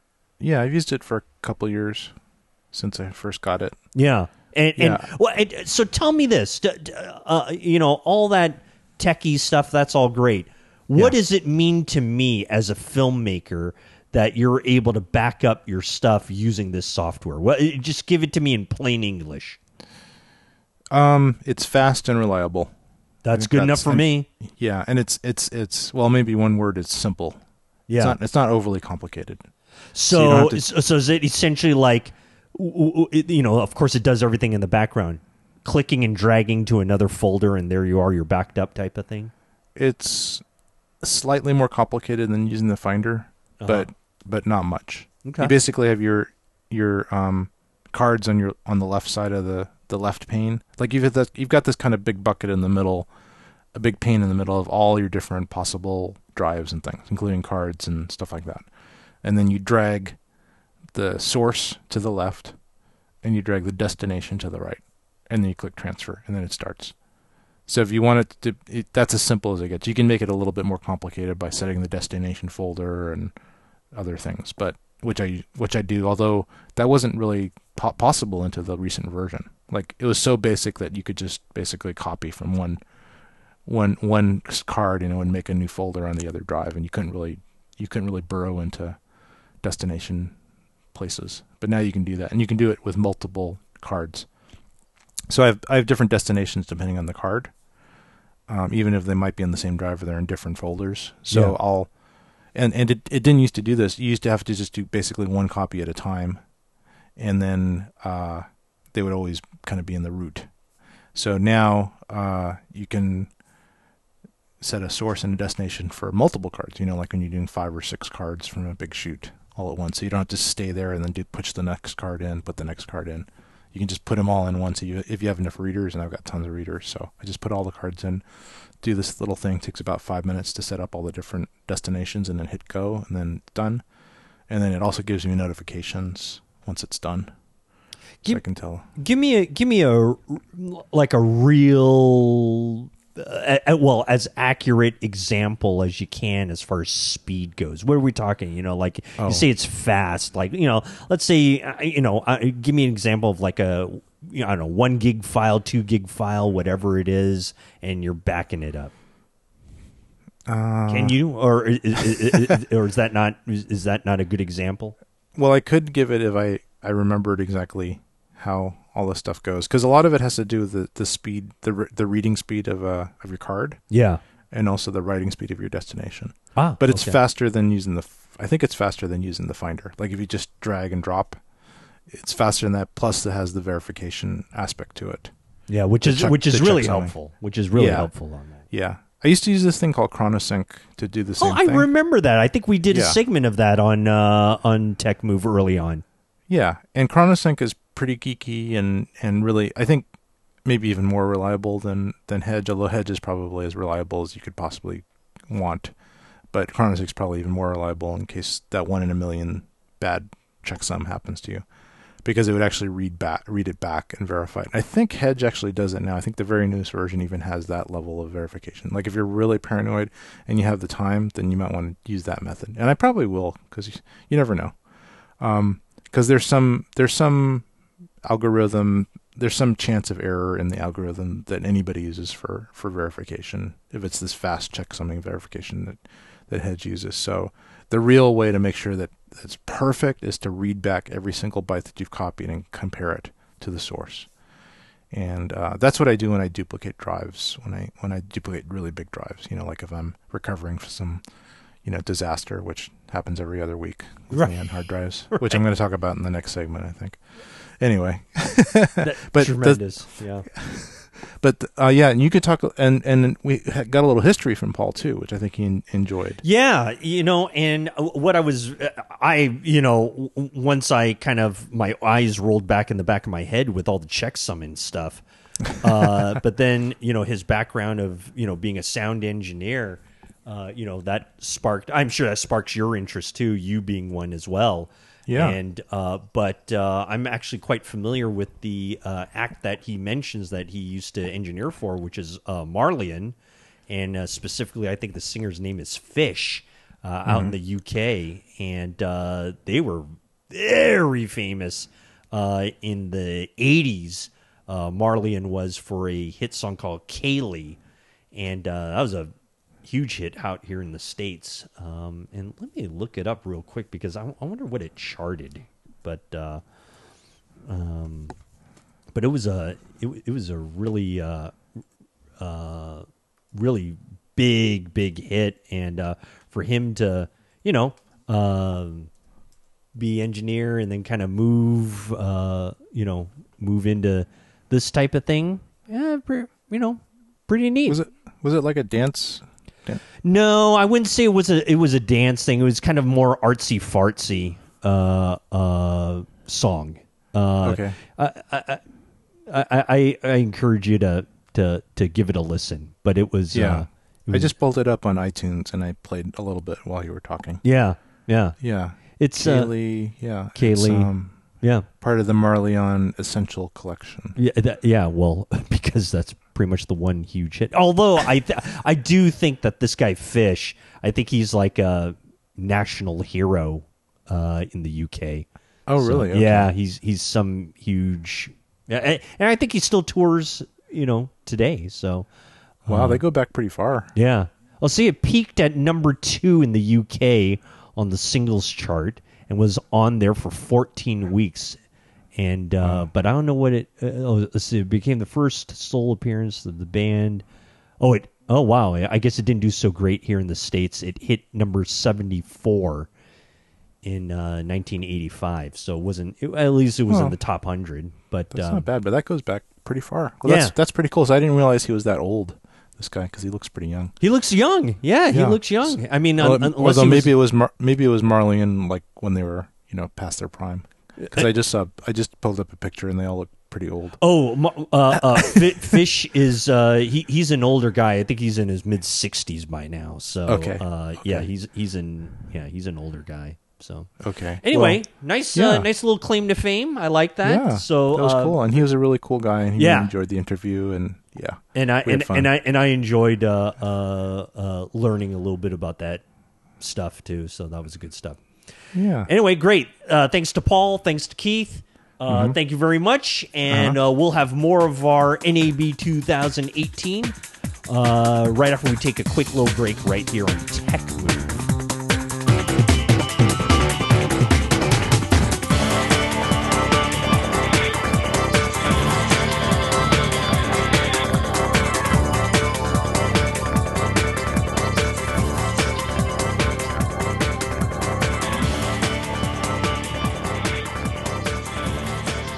Well, that is going to do it for us in our coverage of NAB 2018. Keith, I think overall a pretty good show, considering that really there wasn't a ton that was really to be expected. Would you agree? We weren't really. There was nothing really earth-shattering that we were waiting to see during NAB, right? Yeah, not in my wheelhouse or our realm. Yeah. Maybe for broadcasters or some other people, there were some things. But no, it was not too many new announcements. I think the biggest announcement camera-wise was the Blackmagic announcement of their Pocket 4K. Oh, right. I think that was the biggest thing, and it's not out yet, and who knows when it's going to be out. So, but still, when it does come out, it might be pretty cool. Yeah. But in that, everything's pretty standard stuff. Yeah. So, I mean, out of all the NABs, very informative. I think this was still, and in some ways when they're not introducing some stuff, it gives us a little bit more time to kind of delve into some of the other things that maybe don't get the headlines. Yeah, I think so. And also just focusing on, I don't know, sometimes the smaller companies and the less formal companies are more interesting, because they get, maybe because they're not so into saying the same thing about this new product over and over and over and over again, they can get into more detail about something else. Maybe that's kind of what you're saying. So I think that's what happened. Yeah. And also just me being more relaxed and crazy with everybody and not caring. Well, and you know what? And you know what? Congratulations, because the equipment this time sounded even more fantastic than it usually does. So, well, thank you. So that was really good. Thanks, and thanks to Veronica for helping out with Yeah, that. thank you, She's Veronica. very good at crowd control and aiming the camera. Yeah, no, that's quite the skill. So Yeah, you can. And I think in a couple shots you can see her hand coming out and pretty much karate chopping people out of the way. good. So. Good. Well, so our next show that we'll be visiting will probably be what, Cinegear? Yep, that's coming up. That's early June. Okay. So Not too far. hopefully there'll be some stuff there. Yes. Before we sign off, though, there's always a continuing saga with Keith Moreau, and that is a backup disaster. Oh yes, another one. And so I know that you wanted to share a little bit with the good folks at home, and so Yes. why don't you set us off a little bit here? Yes. So this was, when was this? This I think was actually the beginning of NAB, right before I left, like the day before I left. So I had a couple projects kind of done. Luckily I wasn't right in the middle of a project. I think I just delivered a project, basically, a really big one, and it was done. It was gone. And so I have this thing where, so I have this thing called Backblaze. It's a backup service. Right. I think I've talked about it. It's Yes, actually you have. really great. It's a really great service. I recommend it to everybody. But I think I've taxed Backblaze to the limit because they have this personal service which is really cheap. It's only like $5 a month, and it's unlimited backups as long as the drives are connected to your computer. It doesn't do network drives. It doesn't do NASA's. It just does stuff that's physically connected to your computer. But if it's connected to your computer, it's unlimited backup. So I actually have about 70 terabytes stored in the cloud on Backblaze. So what happened was when I migrated from my old Mac Pro cheese grater to my new iMac, there's a way to, when you change computers, when you upgrade computers, there's a way to inherit all the drives and the startup drives and everything from the old computer to the new computer. It's kind of the process. It's called inherit backup state. And you do that with Backblaze, and then Backblaze will essentially just try to use all the data and kind of change it over to your new computer. And I think I've done it successfully before, once or twice. I haven't changed computers too often, Yeah. but I think I've done it when the previous time. And sometimes it does. It's the same thing when you change startup disk. Like if you upgrade your startup disk, it's the same thing. It thinks that the computer's different. So anyway, so it didn't, unfortunately, I think because I have so much stuff and the Backblaze database is so big and maybe a little bit corrupted, it did not successfully do this inherit backup state. And I tried it like 1,000 times, and I also read about it online, and it just, sometimes when your backups, when you have too much data or too many files, it just doesn't work. So I said, okay, that's fine. So my kind of backup solution, or my alternate solution, was to have two different sets of backups, one for my old computer and one for the new computer. So I'd still have all this stuff backed up in the cloud. I still have to pay $5 a month for the old computer, but that's paltry compared to all this data. Is it, you following me? Oh, yeah. But the problem is with Backblaze is that you have to basically check in your computer and update it and connect to Backblaze every 30 days, or else the drives that it's backed up start going away. Oh, so do you have to actively kind of like self-time yourself as to when to do this? Well, luckily Backblaze gives you a warning about drives and computers that have not been connected to their system. So they email you, and they also give you other notifications. And so it tells you, but I also do have like something in my calendar reminding me. So at about 25 days, I start thinking about plugging my old computer in, and all the same drives, which are connected to my new computer now, but they haven't been completely uploaded yet. So to preserve the backup of those old computers, it needs to see those online with the old computer. The old drives need to be connected to the old computer, and then I need to connect to Backblaze. So I had already done this like maybe once or twice. This refreshing thing it takes about a day. It communicates with Backblaze, and then Backblaze shows that the timer is reset. So now I have another 30 days from that point, which is good. Yeah, because then you just reset the clock. Yeah. So basically every month or so, I go through a little bit of trouble of turning off my computer, plugging and my drives, and then turning on my old computer and plugging all the drives in, and and attaching to Backblaze, and it's about a day. I just do it overnight, and in one night it can check that all the drives are updated and might update a couple little things here and there. Anyway, for some reason, when I did it this time, it started deleting my drives. Started getting deleted, and it was not Backblaze's fault at all. Oh, it was not. But okay. No, it wasn't. It was related, I believe, to the software that I use called SoftRaid, which I use on a couple massive drives I have. It's a way of software rating enclosures that can present themselves as a bunch of different drives. They're called JBOD enclosures. Okay. And then the software in your computer looks at all those separate drives and then raids them together, so they're super fast. And it's a really good way to get a lot of performance, but through software of a drive rather than having the enclosure doing all the rating, because then you get health monitoring and other stuff that the software provides. So it's actually theoretically a really good system, but for some reason, with me and my computer and a couple raids that I had used with SoftRaid, it just got corrupt. These things just got corrupted. These drives got corrupted. Volumes, I guess. Yeah. And one just disappeared, and then when I tried to remount it, it couldn't. It said it could not recognize the drive. I tried using Disk Warrior on it. So basically, it happened to my internal drive that that I had that I was pretty much using as my main drive. And on my old computer, and then it happened also to an older backup. So two SoftRaid drives just suddenly, just basically went away, and there was nothing I could do to recover them. How big were these drives? Did you say? They're like 12 terabytes. What? And this is like these are like my main drives. Like this was my main drive in my computer that has all my documents in it. Because I don't store my documents onto my SSDs. I store them on this drive. So it was like really, really scary. And would these be recent files that you had and stuff like that?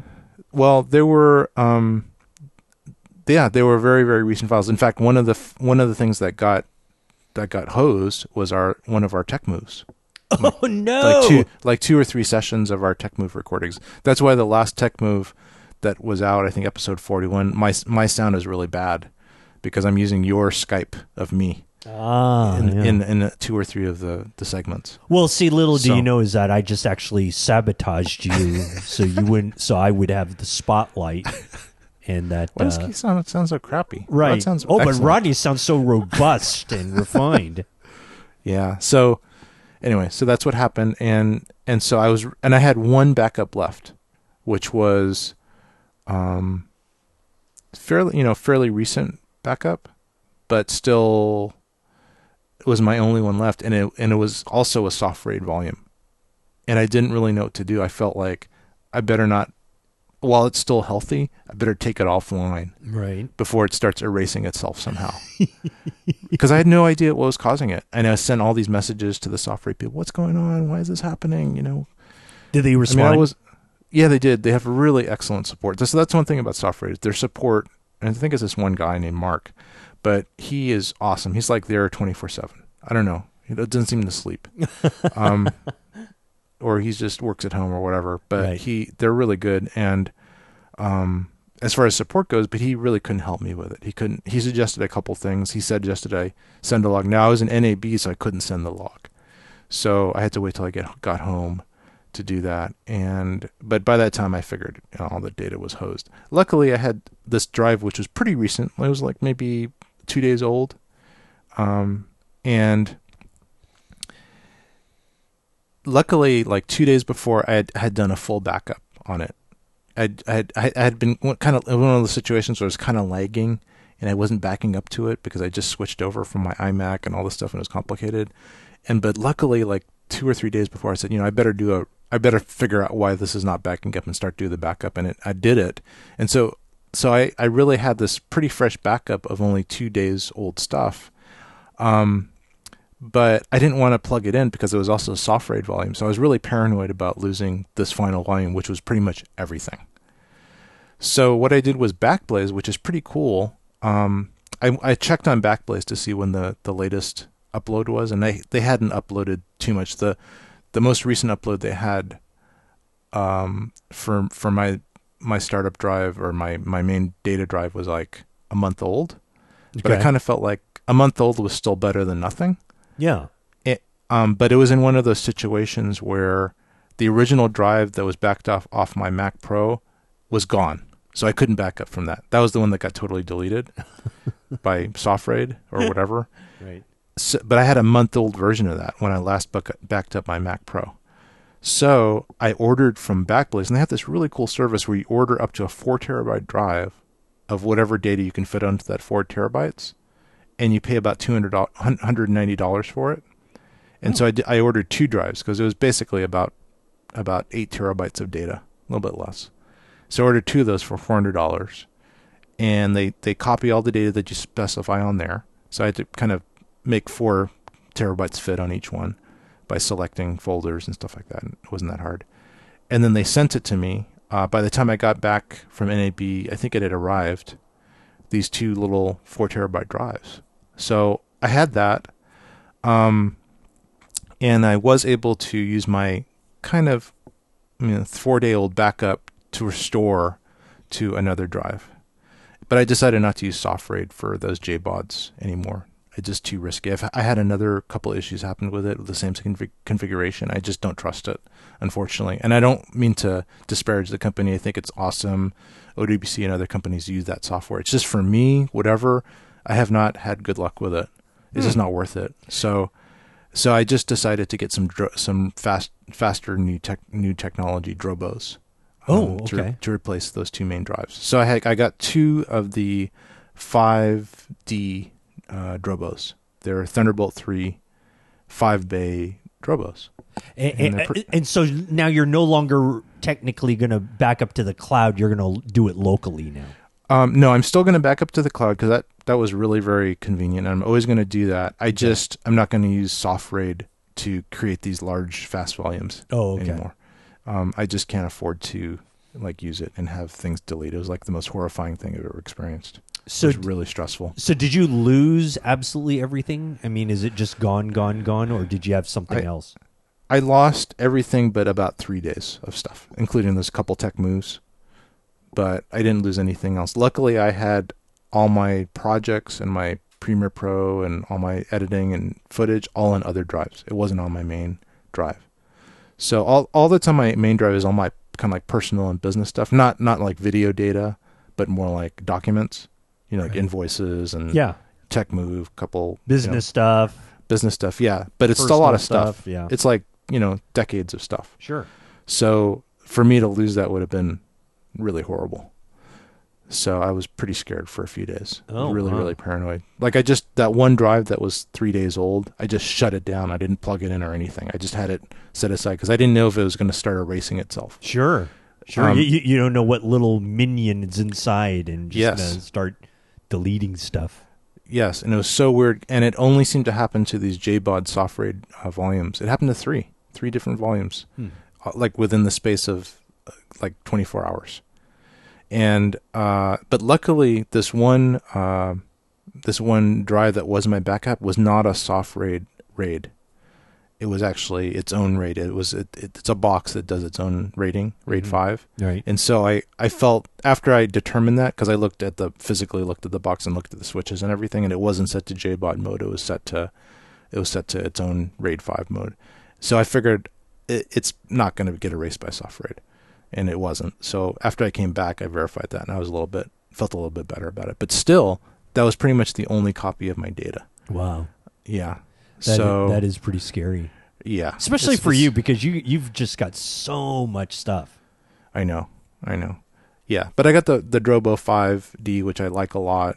And it's maybe not quite as fast as the SoftRaid, like a lot slower than the SoftRaid volumes, but I feel a lot more secure with it. Just having this hardware RAID, but also the Drobo technology. And it's got a total of 5 8 terabyte drives in it. So it can hold a lot of data. Yeah. And I actually have it also now. I'm even more paranoid. Now I have other drives time machining to that drive, and so I can get incremental backups to it. And the first time I've used Time Machine in a while. But anyway. That's great. Well, yeah, good. so that's my kind of disaster but recovery. But just even if you got stuff backed up, you never know when some weird thing's going to happen to your drives.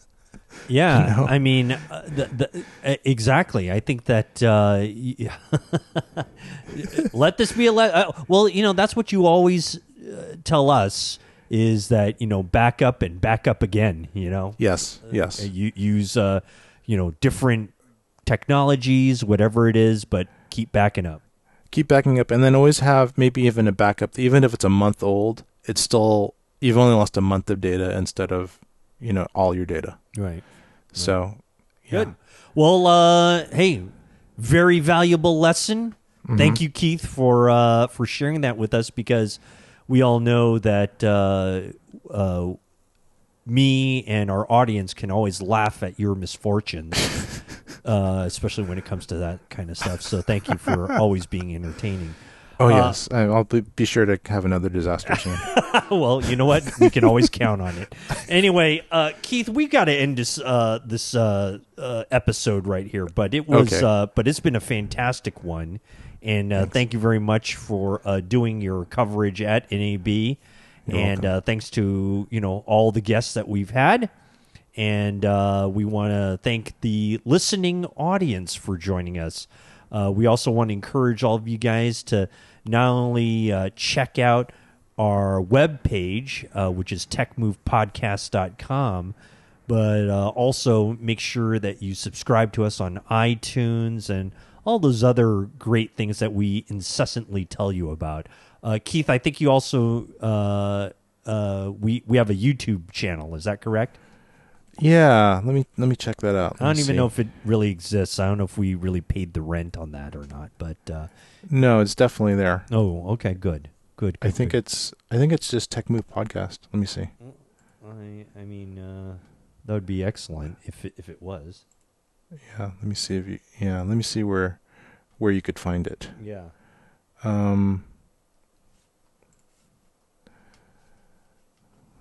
Let's see.